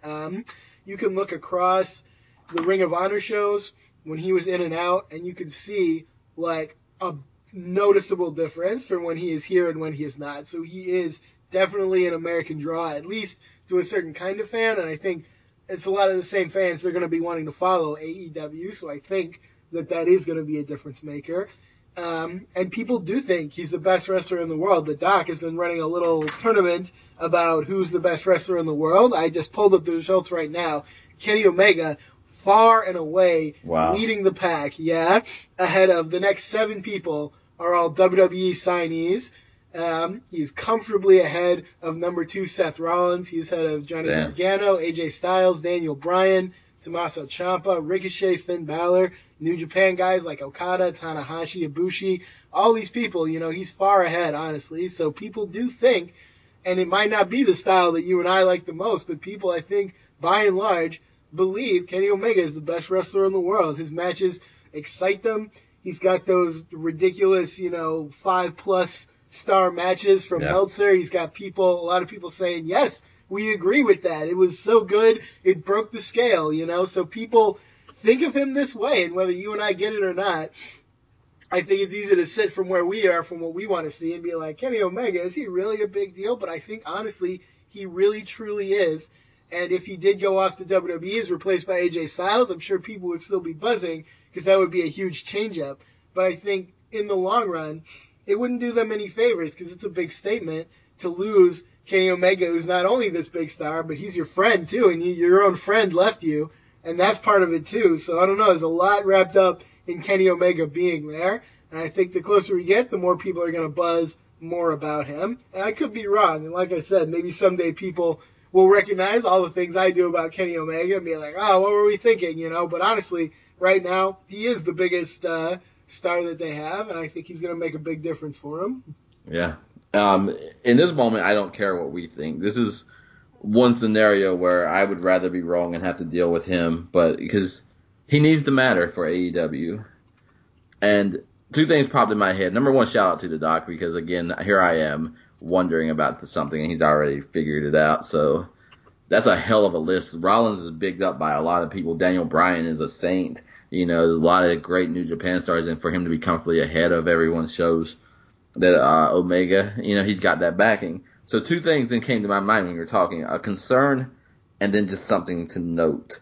So maybe it's AEW in a way, and maybe they don't want to go too big because it's still early, but maybe whether I like it or not, I'm underwhelmed by how they set up Omega, whether it's how they set up Jericho Omega or Jericho Omega period, because one thing that I do feel like is that I feel New Japan Pro Wrestling's loss that they didn't get him. And I feel WWE's loss even that they didn't get him. I don't necessarily feel AEW's gain. So I wonder if there would have been a better way to set up him coming, or if because they never worried about him coming and he's their friend, they didn't really promote it like they could have. But to me, it's just been underwhelming that he just showed up, and then Jericho just showed up and they threw hands a little bit, and now I don't really hear from him. Maybe it's a long game, but like I'm not impressed by the way they brought him in. And then the other thing is Omega's temperament. So I got to get to know him better because he feels a little bit like someone who just lets a lot roll off his back. You know, he's always got the video games to go back to, so you know that might be good enough. I want to see that. I want to see that dude get serious about. Like Hulk Hogan is an example of this. Like I'm not the biggest Hulk Hogan fan, but I feel like, and still he got older and just like really like held companies up for nothing in return. Like when his name was actually on the line, I do feel like he tried to make sure that things popped. And I'd like to see a little bit of that from Omega. But yeah, maybe my bigger question is, how has AEW handled him so far, and did they capitalize on the fact that they signed the biggest free agent in the world? For sure. Yeah, I don't know. And it may be something where they might have to deal with the fact if Kenny Omega gets exposed, because I don't think he is exciting as a character, honestly. Like he's got like a lot of cute video game references and all this stuff, and he makes a lot of faces in the ring, and I don't know. Some people think he's a great storyteller, but yeah, I don't know. I can't think of any like really good Kenny Omega promos. I can't think personally of like good Kenny Omega character arcs. Like he was part of the whole Bullet Club is fine, but man, as a character, he felt so tertiary to all that. Like it was so Cody driving that first and foremost, and then the Bucks were like following along, and then Kenny Omega, like he was there, but I don't know, what did he do in that storyline that was compelling compared to everyone else? I don't know, so yeah, if his character is just a guy that makes video game references and has like really epic style matches, can that sustain at the top of a promotion? Will he stay as popular and as beloved as he has been? I don't know. Maybe he will. Maybe that's what people want, but I don't know. It's not what I want, Yeah. So I guess we'll have to see what comes of that.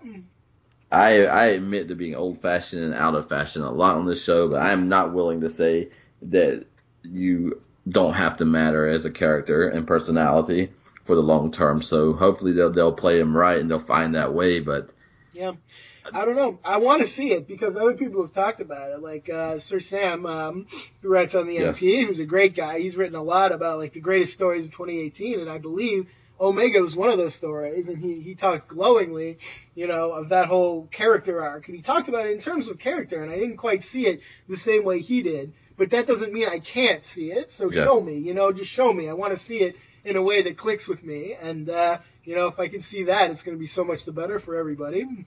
And these guys deserve pressure. Like, if you're a fan of the show, you want the best. And like you were saying, this is why I didn't go into it, and you jumped right on it and said it, because it was the right thing that should have been said next. Put the folks that earn it at the top. I don't care if it changes from week to week or month to month, Then I'm not talking about title switches, but I'm talking about if there's a feud and it's in the women's division, it's the hottest thing, let them main event the show. If it's a tag team division, if it's not a title match. But if it's going to be Kenny Omega is partly our savior, he's the hottest this and the hottest that, I want to see him be better than everybody else around him. And there's nothing wrong with holding people accountable according to what hype and status they've been given. So we will do both on this show. For sure. Yeah. I just hope they invest all they've got, because they've set up these divisions, they've divided them. Like, you guys are here, you guys are here, you guys are here. Great. Everyone do your best in that division. And yeah, I would just hate to see, like we've seen so many times, some of these divisions just get thrown by the wayside almost immediately. And I don't think that'll happen, because like you pointed out, we've got Brandy, we've got the Young Bucks, we've got people who are invested in making these divisions as great as they can be. And that's very exciting. I like that a lot. The only problem is who's looking out for our TV champion, MJF. Somebody, somewhere, has got to be looking out for him. Maybe that'll be Cody's vision. Maybe so. In the end, Funny you should mention him, because that actually is my number one. Wow. I think MJF has the number one opportunity to seize the day here, and I'll give you exactly one reason, and I've already said it. I think wrestling is starved for great characters, and I think he is the greatest character person that AEW has brought on. I think he is poised to break out as a big star, and I think he's got every opportunity to make it happen. I think he could be the heart of the character-driven stuff in AEW, and I just can't wait to see what he does. I'm really, really excited about it. God, that makes me happy. Because this is the Cody Rhodes branch, whether it's official or not. Right. This is early 1990s. You can just plot it all out. We made him a TV champion. Now we're going to make you U.S. champion. Okay, no, we're going to put you with his tag partner. Oh, wait, you're pissed off because you were supposed to be U.S. champion. Oh, wait, now you're killing it in the tag division, so we'll make you U.S. champion after all. Now we'll make you... Oh, never mind. Hulk Hogan's here. But, MJF, man, this is old school shit. This is a man who is in character wherever he goes. Tony Schiavone, the best broadcaster in the business, of course, from MLW, Tony with the beard, says that when he sees MJF, it makes him worry about his 401k. That's a hell of a statement. Like, just someone's presence makes you worry about something in your personal life. Mm-hmm. That's a big character statement. And this is a guy who I will be shocked if he does not follow the path we're talking about. Hell, the man's got money. If you really wanted to do something, let him be TV champion or whatever that belt is for a long time. And then a year and a half, 2 years from now, when he's really ready to excel, just be like, oh yeah, Cody, remember when you wrestled that mystery guy? I know you made mistakes at your house, and we've been friends for a while. But when you wrestled that mystery guy, he put you out and ruined that show. And then, all summer long when you couldn't get the best of him and you were humiliated and hurt and you don't have the narrative that you'll ever have that your friends have. Oh, I paid him to do that. I don't like you. I don't like you, and I don't want you clogging up my path to the championship. Boom! Anything can happen. MJF, he's old school. This is the part I can talk comfortably about because it's what I grew up in. I would never put him on number one on my list because I was being way too literal to what the company was doing. So I'm thankful that you did. Ladies and gentlemen, you heard it there. The dude in the Battle Royal. The dude who might win it but may not win it. Man, I hope he wins it. I really do. I didn't even know he was in the Battle Royal. I don't think he is. I don't know why I said that. Okay, good. I think he deserves a higher spot than that. But yeah, I think more than anybody, he's got a chance to go from a guy that people don't really know well to a guy that people are like, I gotta see this guy again. Wow, I gotta watch this show because MJF is on it. I've discovered this great new talent. I think he is better poised than anyone to make that change to his narrative, to become known to everybody, to be a guy that people seek out. So yeah, I want to see it happen. I'm excited. God bless. Carpe diem. Seize the day, MJF. It's your time. Seize the day, man. Can't you just see him defending against Dustin Rhodes in 1991 and getting the 15-minute time limit draw or throwing him over the top? Oh man, yeah, it would be a beautiful thing. Speaking of, I just want to say this really quick, and I love Dustin. Great career, but there are some people who want the mystery opponent to be Dustin Rhodes. Yeah, no, not for me. Yeah, please don't. I also love Dustin, but yeah, I don't know. It's probably not. No, it's just not the best. Why would he be doing that? God, for God's sake. Every brother and tag partner could start feuding. That's a given. Doesn't mean they have to. Thank God the Young Bucks are... I've never said this before, but thank God for the Young Bucks, because I don't think they'll ever do that, and I don't think they really care about pushing that kind of story. So, yeah. Okay. I like that. For number one, that is the future. And that's pro wrestling, man. You got, mine was Kenny Omega, who's placed on top right now, and does he deserve it, and will he rise to that occasion? Yours is the guy who we want to see is that next guy up, the guy that earns his way up. So earn it or get beat by the next guy. The future could be right now, but yeah, man, this is all about seizing the day. The more I got into that list, it's good booking and it's an early company, but everybody's got something on the line, and anyone could be the surprise of the night. Absolutely. Yeah. I'm very excited for the show. They're building it up really well. I am very excited for the Convince Me segment that we have now. Oh, I'm excited too. As I mentioned, we are talking about CIMA, one of the kind of founding people of Dragon Gate and the whole style there, which is unique to anything in the world. A combination, it's called Lucha Resu because there's a combination of Lucha Libre Puroresu left the company kind of unexpectedly last year, branched out, doing stuff with OWE in China, creating this little unit called Strong Hearts, which is running through a lot of different places in Japan, and now is going to be coming to America. So yeah, I got 2 matches up for you. I want to hear your thoughts about them. I have no idea what you might think of these matches, so I'm very curious about it. So tell us what you think. Okay, so there's a lot to sort through because there is the wrestler himself, but there's also the company and style, because what we're being promised is that these guys that come in we're going to see a kind of wrestling we've never seen before. I don't know if I saw that in these matches. I don't know if I saw a style I've never seen before. So I can't go there. What I can say is that we watched an 8-man tag and one one-on-one match, and for me at least, for this day, there was one guy who I preferred well above everyone else, and it's the man who we're focusing on. All right. I like it. The 2 matches, for anyone who wants to follow along at home, I was able to find these on Daily Motion, so you don't have to sign up for DDT Universe. First one we watch is Chima versus, I'm sorry, now I'm having a global revolution moment because I never know if I'm pronouncing these names correctly, but here we go. It's Konosuke Takeshita. That's from October 21st in DDT. And then the 8-man tag is the Strong Heart stable, or at least 4 members of Ichima, teaming with El Lindaman and T-Hawk, who are holdovers from Dragon Gate, and Duan Yingnan, who I believe is from OWE itself, taking on the stable coincidentally called All Out, which I don't think has any revelation to what Cody and the Bucks are doing, but it is a kind of a funny coincidence. On that side is Akito, Konosuke Takeshita again showing up, Shunma Katsumata, and Yuki Ino, and that's from September 25th, also DDT. So that's all the names out of the way. I'm really glad that you liked Shima. I've liked the guy myself. I didn't know what you would think of him, but yeah, tell us some more thoughts. I want to hear all about it. It's interesting. His opponent, to me, represents a lot of what I could see from indie wrestling and possibly from a lot of AEW. Like, he was a guy who definitely could hit those big spots. He took it to the floor, took it to the ramp. It's not Shima can't do that, but oh god, it's the little things I appreciate. This man is precise. He is precise.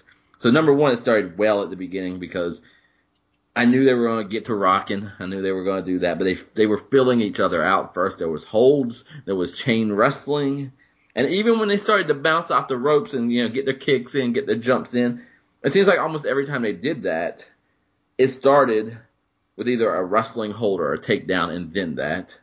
Whereas one thing that really irritates me, and I noted it somewhere, it might be the main event of Fusion, but the third move in the match is a suicide dive. Like, you haven't done anything to your opponent. Like, he's wide awake, and yet he can't get out of the way of a suicide dive. Like, what have you done to earn that? And this match, they did things to earn it. Oh, God, this guy's... Okay, I have seen something. Not from the style, but from this one dude, I've seen things I've never seen before because there were a lot of leg locks. Yeah. And they were good leg locks. I wanted to try to explain some of them so I could figure out what they were called, but, it was hard to even write them down in time and explain what was going on. But I loved, and that we talked a little bit about, there's a lot of outside interference. So, there's a long conversation where the referee is planning his night, I guess, or planning his week or his month, while a chair is used, the turnbuckle padding, and all of that. Yep. And fair enough, I think I might get tired of that in the long run. But the thing that I honestly saw after that, after he used all the weapons and started putting on leg locks, I was more impressed with the leg locks, more afraid of them. They did more damage, and they stood out to me. The brutality of the chair did not look as brutal as the leg locks. And I wish somebody would convey that message because, God, this dude, I don't know how to explain it. Fully, who was it? Was it? I think it's the Aja Kong match where, I think when she used her bucket, when she was stuck in the corner, she used it on the very specific spot of the leg she was working over, or the elbow. What was it? Leg, I think. Leg. And that's what this guy does too. He does what he does on purpose. He does it precisely. his knees, like he had one spot where he had the guy sitting on his butt and he like did the knees, his springboard knees to his chest, and just took his momentum to the other side, springboard out the other side, kneed him in the back. His submissions, like I loved. Was this the match that they went to the ramp, and so he was thrown on the ramp, and so he's vulnerable, and this is like, oh, let's have a spot over here. And before you know it, like, you're getting mat wrestled over there. Yeah. That was like, God, everything he was doing, I was like, you please do more of that. What word did I write down? Exactness is what I wrote down. Yeah, I like it a lot. Yeah, I think that's kind of the benefit here because, there's a lot of high-flying stuff in Dragon Gate. But what makes it a unique style is, I think it blends so well with some striking, with a lot of mat work, with a lot of different stuff, and it does it applies that all in a way that, I think really works well, and that you've articulated it better probably than I even would have, so that's why I love getting your fresh thoughts on matches like this. It was the same thing with the 8-man. He wouldn't be in the match, and he would come in and just do one thing really quick and be so targeted, and then he's out of the way again. Yeah, and I gotta say, between the two, I don't know about you, but I actually like the 8-man more, because I think this style, it can be so quick, but also, like you said, so exact, and I think it can blend so well to a multi-man environment. That's why I'm actually really excited that it's a 6-man tag at Double or Nothing. I think that's going to be such a great fit. This is one thing I think they did right. To put them with SCU, I think is again, this could low key steal the show. Absolutely. And then what do you leave saying? So maybe who's repping the 6-man tag titles? Yeah, if such a thing exists, it could be very cool. I would like the idea. I just love the potential of this. And then that, to me, Christopher Daniels, man, like, you're up next. Like, you need to step it up, because you need to be, like, he needs to be that smart guy on his team, because sure as hell is not going to be Kazarian. But there's going to be more. If it's what I saw, it's going to be more. You guys they're going to do a lot of stuff to each other that you would expect, but if they don't match wit for wit, the advantage is going to be that exactness. So the vets are going to have to rep their team and not just be part of that young team, but they're going to have to be the vets to stand above it at the same time. Right. I forgot about that match, but I can't wait for that one. Yeah, no, it's going to be great. That's the strength of the card. You get thinking about one match, then you forget about another match. It's a different kind of match entirely, but it's going to be great in a way that you're not thinking about. So capturing that all-in spirit of, like, there's kind of something for everyone, and it's all good in different ways, and that's a very WCW, like, prime years thing, I think. It is. That they can tap into. I like it a lot. It's why I have a line where I'm not going to be judgmental if we get all things. I'm only going to be judgmental if they dominate. And it's also why I'm so glad Joey Ryan was part of All In. Sure.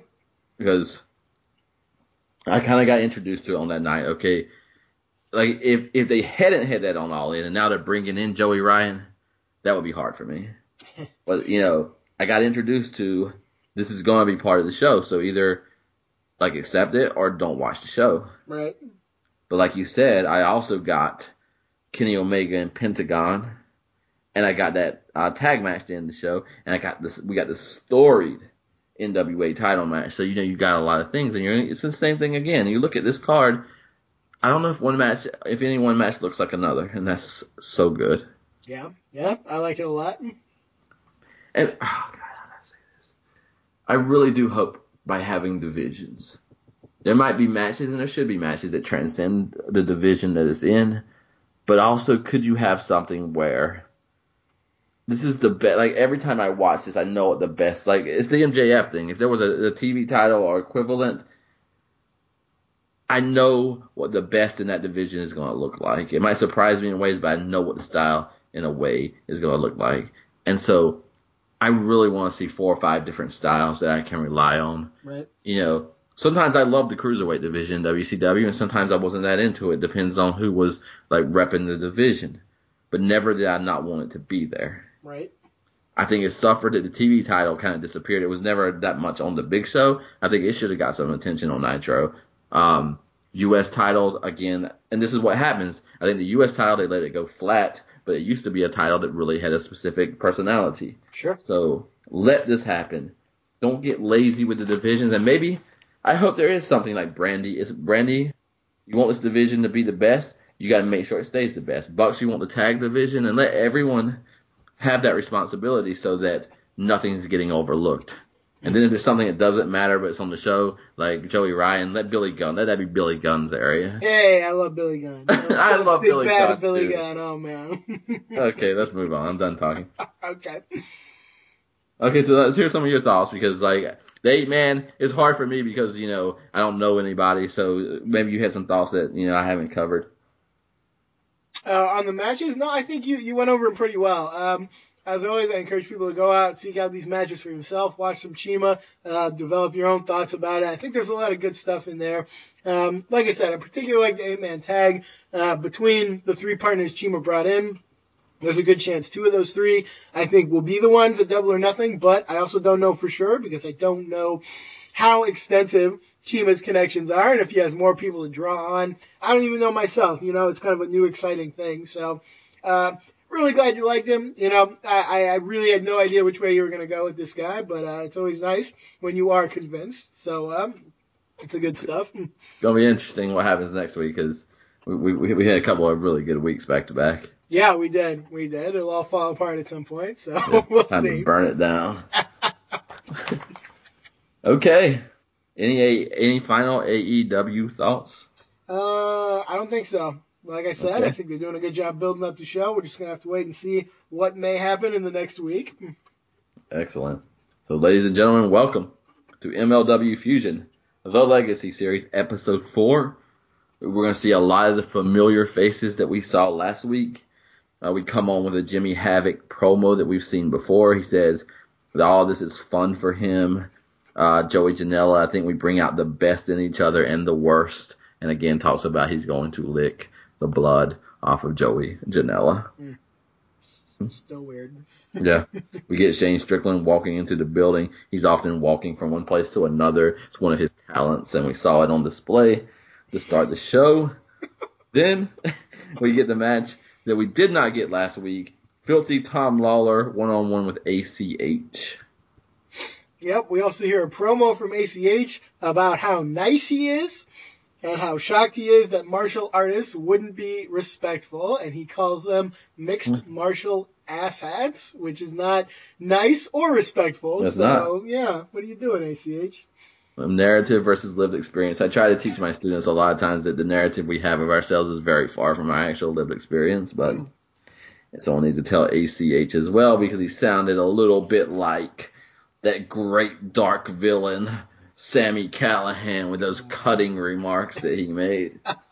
I can't go that far. That's too disrespectful. But Indeed. what was interesting to me is that Tony Schiavone had to explain to Rich Piccini that ACH was being billed from some planet on Dragon Ball Z. I would have thought that would be the other way around, that it would have to be explained. So Yeah, Rich seems like he was raised in like a really strict fundamentalist home and he didn't see the world for a long time. Are you projecting possibly, or? Well, no, the world seems very small to him, and Yeah, maybe so. Whereas Like, Tony, he's probably from that planet on Dragon Yeah. Ball Z, so I guess it makes sense he would know it. oh yeah, like I was there last week. What do you think? Planet Shivani. Rich gets corrected a lot by Tony, and then it's something that's not like a deep intellectual conversation. It just turns out that Rich is completely wrong. Yeah, that's a good point. There was 1 or 2 in this show. I don't know if I noted them or not, but like, it's also this is not the one I'm thinking about. This is the one though that Rich gets deeply offended by MJF style, and Tony's like, yeah, you know what, wrestlers should want to go for it, and doing stuff to hurt your opponent, that's pro wrestling.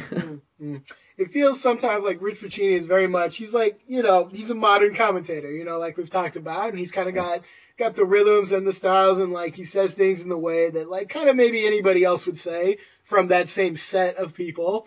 Was he in the WWE at one point? I think he might have been. So I don't know. He's picked up some stuff from there. But Tony, yeah, he's coming, literally and figuratively from a different planet, and we're just like a totally different mindset, and he's calling things in a different way that you don't hear from other people. It's really interesting dynamic. I like it quite a bit. Yeah, they break down. Well, Tony specifically breaks down what needs to happen, strategy, which is familiar to MLW Fusion. He says that ACH needs to stick and move and stay away from the grappler in Tom Lawler. What I really got out of this match, and it's something I suspected before, but it's kind of confirmed here, I want Tom Lawler in AEW. I want this man to be signed next week if possible, just as soon as possible, because I thought he looked really good in this match. My favorite thing in this match is something that, like, so few people would be able to do. At one point, Tom Lawler slaps on a front face lock, and he makes it look so good that I was like, is he going to win with this front face lock? Like, he was doing it so well that I believe that he could win with that move. I don't know. Like, I think he's got star potential. He's got that MMA crossover thing that a lot of people like. I think it works pretty well when it's done well, and I think he does it pretty well. He's got some character. He's clearly got some understanding of pro wrestling, and he just seems to be really good in the ring, and I don't see a downside to him, honestly. I want Tom Lawler in AEW. I think, too, the announcers help. Like, I've never heard this conversation before, but Tony, when he had the front face lock on and other times, they were talking about how hard it is for a referee to know if it's a choke or not. Yeah, what an old school thing. Yeah, and then I got to thinking about that. Like, that would be very difficult. And then Lawler is purposely keeping, like, the lock away from the referee so that the referee can't tell. And the referee needs to do his job and hold up the arm, so he can't just be like, change the direction of your hold so I can look at this, Mm-hmm. So that kind of stuff really, that helps this kind of style. I also liked, I'm not as sold on Tom Lawler. I'm just meeting him. But what I did like is 2 times he just kind of puts himself on his back, and so at the mercy of ACH, but he knows if you come here and approach me even from offense, I'm going to lock you up. And so there's something arrogant and hilly about that, but there's also something dangerous about that. So that how do you approach this guy if he can willingly put himself in a defensive spot so that he can put you in a lock? Like, what do you do? Like, what do you do to beat this guy?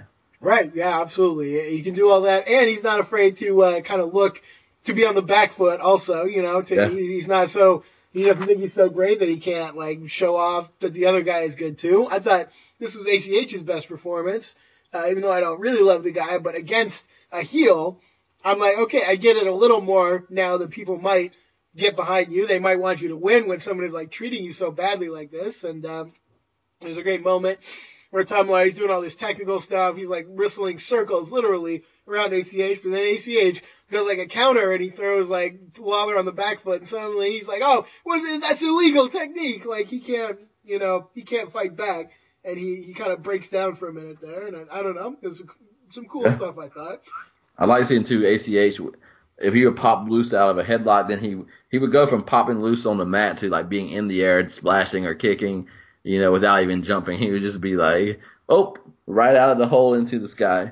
And so you really got it clear what both of these styles were, and it was nice to have 2 wrestlers wrestling who didn't have the same style. Very nice, yeah. That helped a lot, I think. This was a better match than I think we've seen since week 1, and it wasn't actually even my favorite on the show, so I was very pleased with it.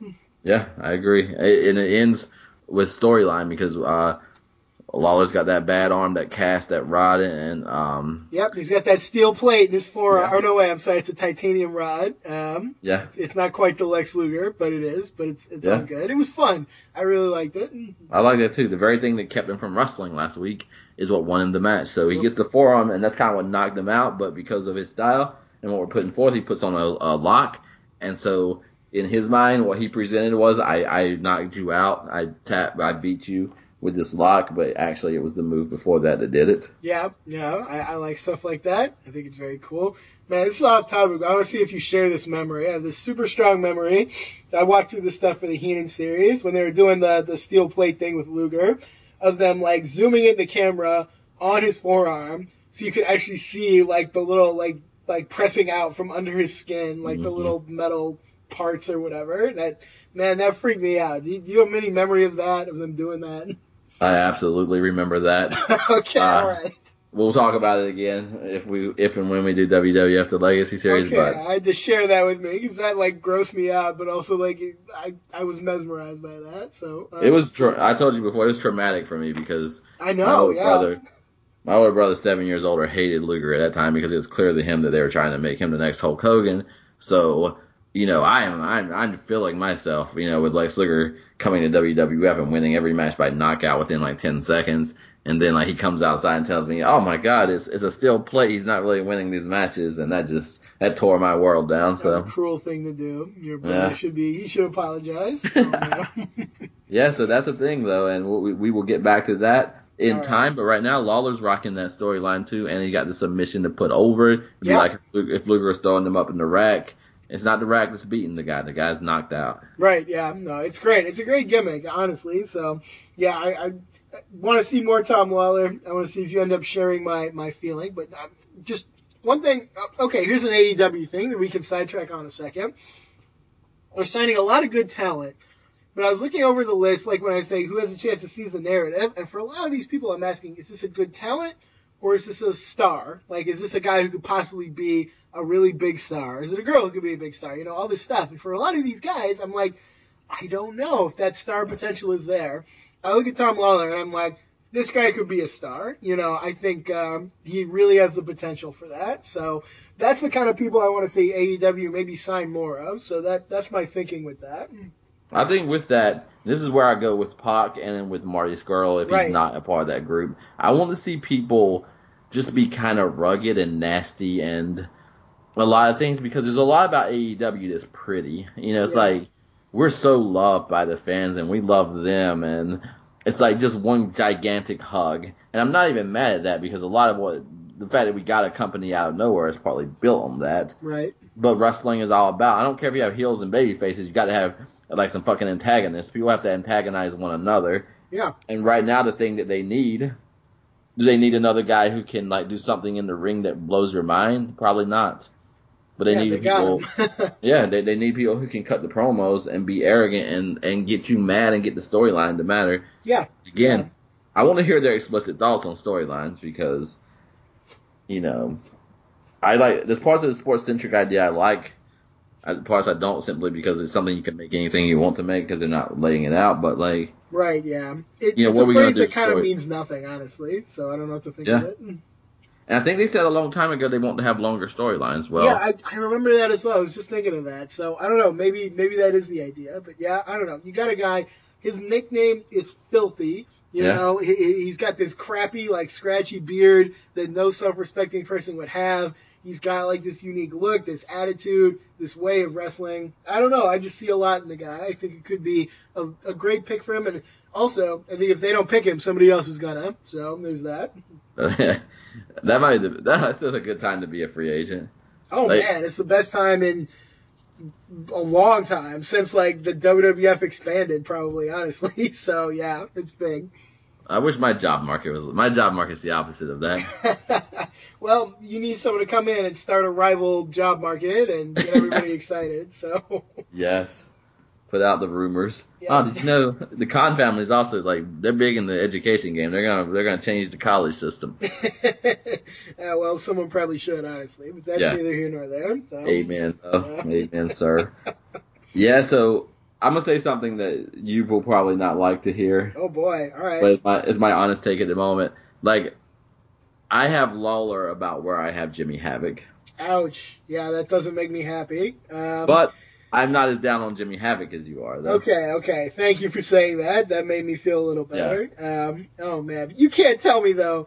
If you say, oh, you could watch a Jimmy Havoc match or a Tom Lawler match, you'd say, oh, it's about the same to me, really? I've seen one Lawler match, so that's fair enough. Not a lot to go. We'll watch some more. We'll see what happens. Who do you think is like Lawler? Who wrestles like Lawler as far as guys who are have been in the mainstream? Oh man. Well, as far as MMA influenced guys, there's Matt Riddle, but I don't think you know him too well. I'm trying to think back on somebody.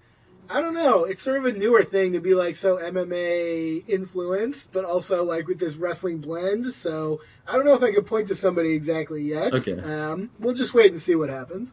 One thing I will give him, it was nice to hear that he was 10-6-1 with 4 submissions. At least he had success. Right. Because I think a little bit of CM Punk. CM Punk did some of this stuff. But CM Punk was, we found out, We found out what we already knew. Yeah. So, Lawler, I've got to figure out. I need time because I also don't care. This is why I couldn't assess the 8-man tag, because I might watch a match and either enjoy it or not enjoy it at all. But if you build a character and I start to care about the character, okay, I can go from I don't necessarily like your matches that much, but if I like you as a character, I can learn to like them better than I can go from I like your matches, so I'll learn to like your character even though I don't like it. No, I agree. It's so much easier to like a match for somebody that you're invested in as opposed to, you just come in and you see them wrestle once, and unless there's somebody like Aja Kong, who can blow up your mind immediately, then it's probably not going to be quite the same for guys like you and me.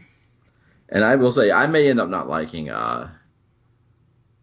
Jimmy Havoc. I don't even like him right now, but I see a potential with him that I don't see with, let's say, Sami Callihan. Sure. And so I would book him differently, though. I really would not book him as the king of anything. He feels like, to me, every generation, like, whether you're listening to from way back in the day, it could be anything from Eminem to Linkin Park, like, kind of emo style. Like, you're doing it, though, because you're kind of alone. And to me, I would make him more of a...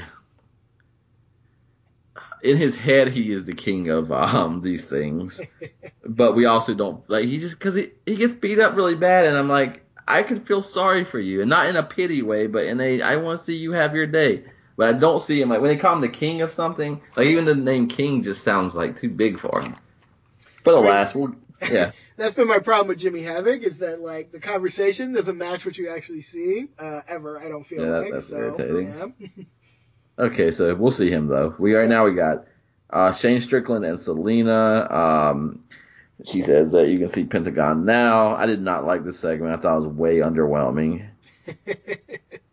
Like, does Pentagon really show up after 5 weeks to spit mist in your face? And is that what he's about? I don't know. I'm a sucker for any mist segments, so I probably liked it more than you. But I get it. Like, Pentagon, he walked up very casually about this. He wasn't, like, threatening or intimidating. He was just like, well, here I am with my mist, and now I'm gone, So, yeah, it could have been more, I think, a lot. I did like the little bit after the break where they were like, trying to flush his eyes out. It's a nice touch. I appreciate stuff like that. Yeah, I was about to say that. That almost, for me, it was underwhelming. That almost they should have just thrown, I love that. And they should have thrown in something that Pentagon has added something to the mist that's never been used before. That's more of an irritant, and I'd be like, okay, it doesn't make sense because it doesn't irritate him, but like, I don't care, But I liked that vulnerability of showing, because it just looks like nothing. Like, let me spit mist in your face and walk away. But then when you see the consequences, it does give you it gave me kind of what I wanted from the scene. For sure. If it makes any difference to you, there is a hierarchy of mists based on their color, and red is supposed to like burn you more. So there you go. That is fucking awesome. Dude, someone should come in with that and really lay that down. Yeah, I would love that, man. Like I said, I'm a huge sucker for mist spots always. So yeah, I would love that. Can you imagine too if they had all these mists and they did different things, and there's one like, I just have that one here because it is a mist, but I don't use that mist, and then 6 months from now, he's in a feud with somebody, and you see him come and get that mist, and you're like, sure. Oh, shit. The black mist causes lasting blindness. So yeah. No, it does. That's a thing. Oh, wow. That's the kind of stuff I won't... Yes. I don't know if it's characters or gimmicks, but, Dusty Rhodes would get blinded by that, and he would stay out for a while, and he would come back with a patch on, and that match would be fire, you know? Yeah. Let's do some of that. Come on, man. I want to see consequences, and I want to see long feuds, but I want to see them built on things that matter. Amen. I love it. Okay, so we have called this match before, and Convince Me on the show. It is MJF. Who's he wrestling? Fred Yehi. That's right. Okay. I know. I'm always afraid to pronounce his last name too. But the announcers announce it or say it differently. Yeah. One's a Yehi and one's a Yehi. I believe it's Yehi. So. I think that's what the fans were chanting as well. So. Mm-hmm, yeah. I was glad to watch this again. This is probably my favorite match on the card, actually. Me too. MJF, I think, is really good. Like I said, love him as a character. He's good in the ring. Fred Yehi, I think, is a great in-ring talent. He's sort of a little similar to Lawler too, I think, in that he does a lot of stuff that it feels very authentic. A lot of stuff that is like strategic.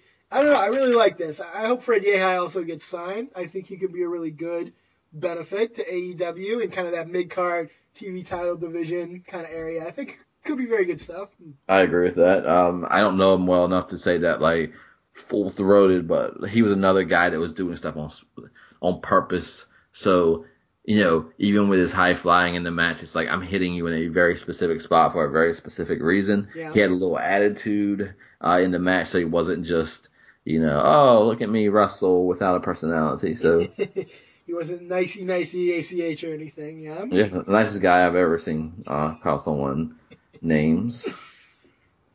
Yeah, a good match again, man. I agree. Best matchup on the show for me. Yeah. Probably it's the best match since Pentagon Phoenix on show 1. This show was much better overall. I didn't love the main event as much, but still, this match, this show had more stuff that I've been hoping to see from MLW. It was featuring like fresh guys that I think deserved to be featured. It was building narratives around them. I really, we talked about it on our previous show, but MJF's promo after the match was awesome. Just really good stuff. I was a little offended at Barrington being used to promote a show in New York when I haven't seen him on this show since week 1. But pretty definitely, sure he'll be back. Yeah, so it's so much though, because it looks like the tag title we again saw that's going to be decided at some show somewhere. So it's hard because the stuff that you don't get again that you're wondering about, and sometimes you keep getting people who you don't really wonder about. So it's a big mix, it's more talent than there is time, and some people are probably not really part of MLW that much. So like you see them show up once every 6 weeks to blow mist in people's faces type thing. But next week, okay, here's what I miss. And I'm skipping Sami Callihan. We'll definitely go back to that because, Okay. I missed it. The MLW officials were not happy about what Pentagon did, and they have signed him up a double or nothing type matchup. It's a Pentagon Phoenix 2, and if Pentagon loses, he doesn't get a shot.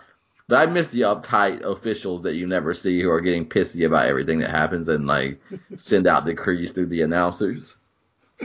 For sure. Where's Jack Tunney with a video from his office? Yes. Honestly, so that's rough, man. Yeah. Talk about protecting a champion. Like, the guy has been the number 1 contender for 5 weeks, hasn't got a shot. Yeah. I thought it was a little unfair that, he probably only spit the poison because you waited so long to give him the title match. Yeah. He wouldn't have done it if you'd just gotten on the ball. Come on, man. Giving Jimmy Havoc these shots and all this, stupid. Yeah. We saw the top 10. He was already number 1 contender, and you're wrestling other people. So, man, what are you supposed to do? Mm-hmm. He didn't respond to the death threat in his locker room. What are you supposed to do? Yeah, it did make me question. I like that they have a top 10, but what does it matter if, we're just sitting around with this top 10 and nobody ever challenges for the damn title, and then the number 1 contender has to spit poison to get noticed, so. And there wasn't one this week, so is it a weekly thing? Is it a monthly thing? Is it gone? Yeah, good question. Very good question. So there's a lot. It's always tough to do top 10s because you have to be really invested in it, and it's so doable, but nobody ever does it. So I don't know. It's weird. I think we're getting it, one for better or worse, because Cody's brought it up to it. I think Cody wants it, and we got the analytics and stuff that we have today. You really could see something unlike. I don't know if I'll enjoy it or not, but you really could see something unlike what our brains could fathom. So.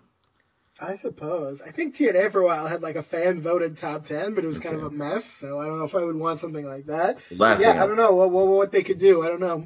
I don't care about fans' votes or opinions, so I'm including myself in that. I don't want to. I'm going to have opinions and things I want to see, but I don't think I have the right to influence their big decisions because, why would I? Well, that makes sense. But anyway, Sami Callihan is mad. I don't remember what, but he's creating an army of like-minded individuals. He tells us this after first telling us he doesn't want to tell us what he's all about, and then he tells us what he's about. He's about his army to take over wrestling and everything. Oh God. He also calls himself a human being machine gun enigma, which is probably accurate because it makes no sense, and it's pretty much, it reminded me of Sami Callihan a lot, so there you go. What is thumbs up, thumbs down? What does that say to me? I have no idea. It means It means he either liked the movie or he didn't. I don't know. Yeah, I don't know. I can't. It's so hard with Sami Callihan because all the time I see people who like this guy, Doc, who I don't always agree with, but generally I think has pretty good opinions. Went on, he's like, oh, I watched this Sami Callihan Pentagon match. What a character Sami Callihan is. I love this guy. And I'm like, what? You watched a match with Pentagon and you like Sami Callihan? Like, what? What? This is crazy to me. Come on. And I had to admit, Doc. That's kind of a special, that's a scenario where Sami Callihan probably clicked a lot better than he has in other places and than in the stuff they're watching. So, it could be.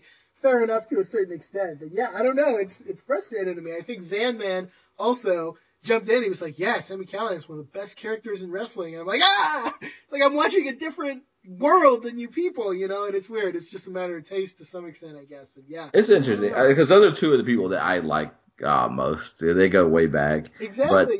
Generally I agree with their opinions, or at least I see where they're coming from. But sometimes, I don't know, just a real cognitive dissonance, I guess, and you're going to get that from time to time, I suppose. I think for me, I don't know if Sandman and I would agree on anything. Like it'd be interesting for us to try to talk because I feel like he's very grounded in and I'm just some like floaty, my felt sense tells me this thing, and he's like, here's a pin and let me poke a hole and then get that hot air balloon out of here. So I can see him having a different opinion on that. I will have to talk. I'm not going to speak for either of them because I haven't had the conversation, but, I'd like to know what specifically you like about Sami Callihan because I see him as a tryhard who's using almost everybody's gimmicks and nobody's gimmicks at the same time, that's throwing shit against the wall all the time, and that if he found something like a gimmick, it would be too big for him because the human being under it doesn't appeal to me. So, it's hard for me to, I don't like his gimmicks and his tries, but even if he had a good one, I just think it would overwhelm him because I don't see much who was it? Okay, this is a weird life because I was looking at the comment section for Nick Aldis in the video we watched, and somebody was like, they didn't just say I like Nick Aldis, they said Nick Aldis has the it factor was their first sentence. And it was what do you say to that? Because I'm willing to move on. Is his wrestling better than I see? Is somehow his promos, but I'm watching them differently. But I feel like we got to start at a basic that any success Nick Aldis has had is despite not having the it factor. But if we can't agree on that, then I don't even know if we're like the same kind of beings that perceive the world the same. Yeah. And so that would be one of my questions to Sami Callihan. Do you like his gimmick? Do you like his hardcore style? Or do you think that actual human being has an it factor? Because I don't see that, and I see the opposite of that. I cringe when Sami Callihan is trying. So I don't know, how far down does it go? How far do the differences go? Yeah. I really don't know. So yeah, Doc, I know you listen. If you want to shout me out on Twitter, you know where I'm at. Tell me some thoughts on Sami Callihan. I know you may have only seen one or two matches, and I think that's probably part of it as well. It's it depends on what you see first sometimes. Yeah. So if you see him wrestling his best match ever with Pentagon, then yeah, you probably develop a good opinion of him. But, if you're discovering him in MLW or like you say, I think it's a lot of try-hard stuff and, it doesn't really click that well. I don't know, but a lot of people like Sami Callihan. He and more power to them. And, maybe, like you said, it's just perceiving these people differently. And, it happens. It's weird, but it happens. And it's fun because I do think we agree on a lot of things. But right now we could throw out, we're not on the same place on Tom Lawler. We're not on the same place on Jimmy Havoc. We're not on the same place on Joey Janela. Yep. So, especially when you start throwing in a lot of people, at least with the Legacy series, we could disagree with narratives, but we could all start at the same place. This guy's narrative was kind of conceived as this and this level. Right. But right now we're dealing with a lot of people who's is there a world where MJF fucks it up somehow, but Sami Callihan lasts in 10 years and Sami Callihan has a better career? That's a sad fucking world for me, but none of us can predict these things. It's a whole different world. So we're almost like fucking scouts. We're scouting this shit out and we're making predictions. If we were say AEW, and this happens in the NBA, some people will take the number 1 draft pick will be a bust, and someone who gets drafted way down will be a star. Yep. And so the shit's hard to say. It's hard to say. It really is, yeah. I mean, the wrestling world, like I always say, is very deep and wide. Sometimes it depends on what part of the ocean you're in. Sometimes it depends on what instrument you're using to plumb those depths. And maybe, it's just going to be different for different people sometimes. And that's totally cool. But it does give you a weird cognitive dissonance when there's a guy you see very little in, and then someone who's a great, like, mind of wrestling as a fan is like, this guy's great. And I'm like, how do we reconcile these? Like, they can't both be true, but they are. And yeah, it's weird. I don't know. So yeah. We shall see. I'm sure we'll keep talking about Sami Callihan a lot because I don't think he's going away from MLW, no. I'm afraid. But it's going to make me do what I have not wanted to do, which is eventually watch the Pentagon Callihan feud. I mean, if you're going to watch Sami Callihan, it's probably the best way to do it, honestly. So, he was good there, better than, like, really anywhere else. I don't know. If you do, give it a shot and we'll talk about it. So, okay. I don't know. I dread the day when he signed to AEW, though. I think he just signed a big thing with Impact, so maybe he won't be available, which would be fine with me. Yeah, he belongs. I think they've kind of given him his biggest stage, and I think in a decent world, that's as big as his stage should get. So, yeah, I'm all for it. Like, man, make your name there. For decency's sake, yes. Yeah, for decent. And it's like, it's why I can't watch it, because I keep saying I haven't watched any of their feuds, but I kept seeing that it is ranked very highly, but I do think I accidentally happened upon a video where one group was kidnapping somebody from the other group. I think that was a different feud. Oh, is that a different feud? But no, I won't swear to it. It might be though, yeah. No, I know who you're talking about now. I know who that is. I didn't like anything. I was pleasantly surprised. Like Pentagon, they made Pentagon their champion. Yep. And I was like, let me look at this. And I was like, this is awesome. And then real time got to me. Oh, well, he's not champion anymore. Yeah. They should have stuck with that a lot longer, in my opinion. And then, like, he's just been in. This is the hardest thing for me to ever.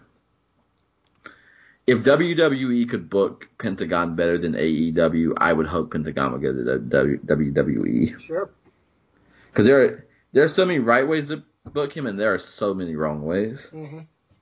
And we won't get into that this week because we've done it before. But yeah, it hurts me to know that Pentagon's career could be just as misused as it could be used, and that ball is still in the air. Yeah, it's tough because it's an advantage Phoenix has over him, and then it's really hard to misuse Phoenix. Yeah. Like, you just let him go out there and be Phoenix, and man, he's gonna like tear the house down. Pentagon, yeah, I think he has the potential to be the biggest star in the world, bar none, and he has the potential to be a joke that never was, you know. So it's really tough. God, man, that's some deep stuff, and we will come back to that because it's a big wonder to me what will happen when they sign their first kind of exclusive contracts, if they do. Yeah. But right now we got the main event of episode 4. Yep. It is Joey Janela versus Jimmy Havoc. And I forgot what the match is called, but man, it's a lot of stuff. Yeah, it's like a bogus journey match or something like that. It's like a Bill and Ted reference, I guess. Okay. So, yeah. It's just a no DQ match. So yeah, I like to point out, for better or worse, this is a match that we could and probably will see in AEW at some point. And both of these guys are signed, so. Oh, Jimmy Havoc signed? Yeah, he is officially signed. I wouldn't have been praising him if I knew I was really, really going to deal with him in the future. We'll see. All right, cool. Who is with Joey Janela? Some girl, I don't know. I can't remember. I got the name written down, but I can't read it. And now they're not, I think, together in quite the same way. So he's with somebody else, and I forget. I can't remember off the top of my head. Okay. I got it written down, but I can't read it. It starts with an A. Last name starts with a B. But someone I didn't know well, so. Okay, she is of no consequence in this match. No, she's not. She's at ringside kind of cheering him on. This is no DQ. So this is the match I think I was referencing where I think the third move is something like a dive and probably. Nobody has been. These two, yeah, probably so. Yeah, so they're in the crowd. I had something in first good things. Maybe I can read this. Joey Janela and. Okay, taking an in-ring on rope. I don't know. They take some big bumps in this match, if that's maybe what you're writing about.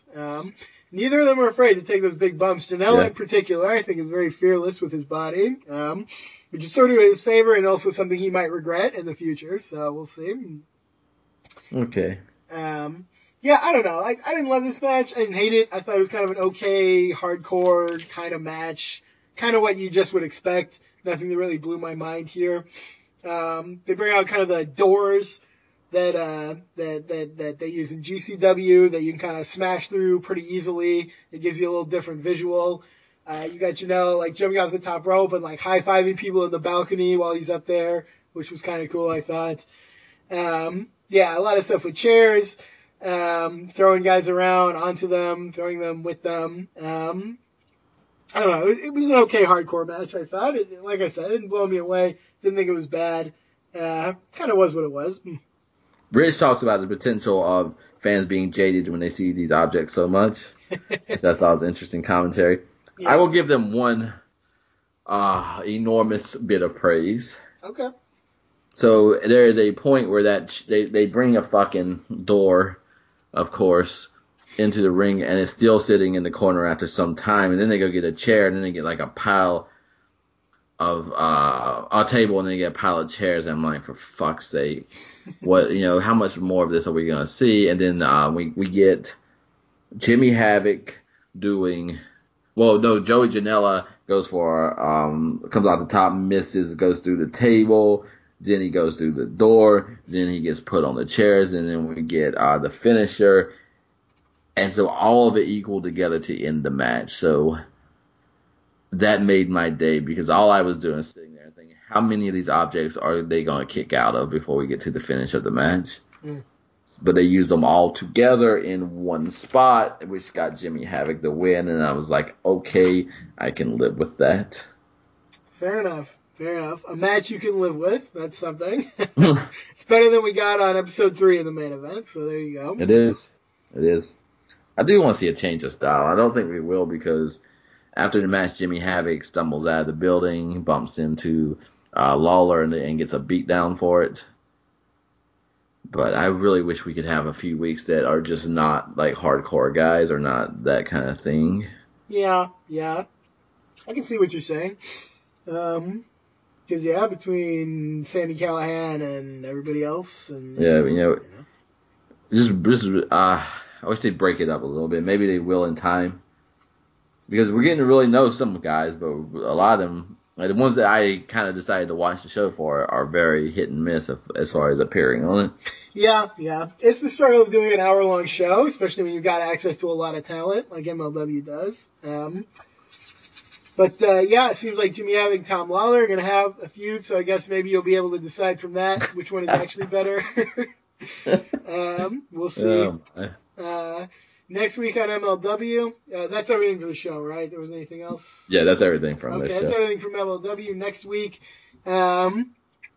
we have a couple of rematches, actually. We have Pentagon Jr. taking on Ray Phoenix again, of course, in the main event. We've got Jason Cade and Jimmy Uda once again fighting the Dirty Blondes. I don't know what to make of that exactly. That's happening again, though. We have Cotto Brazil versus Trey Miguel. I don't know Brazil at all. I know Miguel a little, so I guess we'll be learning about them. So, I don't know. We'll see what happens on episode 5 called Double Jeopardy. Double Jeopardy. That's looking forward to that main event, definitely. Yeah, that's interesting. I don't think it's a bad move to we got them twice, just put them against each other, Why not? I like them more against each other than together sometimes, so I'm okay with that. Yeah. It's so, I don't want to see them forever as a tag team, and I don't want to see Pentagon forever. It's just I'm a hardcore guy, and I don't want to see him as Doink the Clown, babyface. Oh, God, yeah, no. Lord. So, there are so many wrong ways to go, and there's just we'll see. Big week, though, we covered a lot in the show. Yeah, we did. Every week we think it's going to be a short show, and it never is. So. Yeah. And we'll keep our minds open, keep our eyes open, because from week to week you never know who's left the company, who has entered the company, who might be coming in, and what might be going on. So we appreciate you going along for this ride. AEW doing it big, MLW getting some shine, and we're going to bring it to you weekly here on All About All Elite. Absolutely so. Thanks everyone for listening to the show. It's been really nice to see such a good reaction from people out there for us coming back. We're glad to be back. We get great energy off of doing these shows together. If you ever want to shout us out, I am on Twitter. I'm at SpectralGent. I mentioned the Doc and Zamman. You can definitely shout me out with your Sammy Callahan thoughts or anything else, and I'll probably bring him to the show. Anyone else as well. Brooklyn, CB Mac, I know you guys are listening. A lot of other people too. So thanks for your loyal listening. Again, I am at SpectralGent. Hope you check out the other great programs on LOP Radio. Got a lot of ones covering sometimes some similar stuff. We got myself and my good buddy Jeff doing the Global Revolution, talking about wrestling outside the WWE. Got Kingdom of Honor, my Zanman and his friend, whose name I can never remember, talking about New Japan, Ring of Honor, AEW, that kind of stuff. Got the Doc Says returning, which is very cool. Please check that out. Right Side of the Pond, Sports Entertainment is Dead, Perfect 10 Wrestling. A lot of really good ones out there. Hope you will check that out on LOP Radio. Also, lordsofpain.net, lopforums.com for a lot of great written material. Hope you will come join there. I got my Bobby Heenan series running there. Go feedback my last column. Nobody did. It made me sad, but it's okay. I know a lot of people read it, so just feed if you can. We also got a writing tournament going on there. Right now, King of the Columnists, we're entering, I think, the semifinals. Some super great written material. Then you can come join the community. You can write for yourself. You can just read. You can comment. You can do all sorts of good things. So hope you will do that. That is everything I've got. We'll be back next week with more AAEW, more Convince Me, more MLW, the Legacy Series. I'm excited. I can't wait. Absolutely. Until next time, don't let the legacy be dictated to you. Rewatch, revisit, rewrite.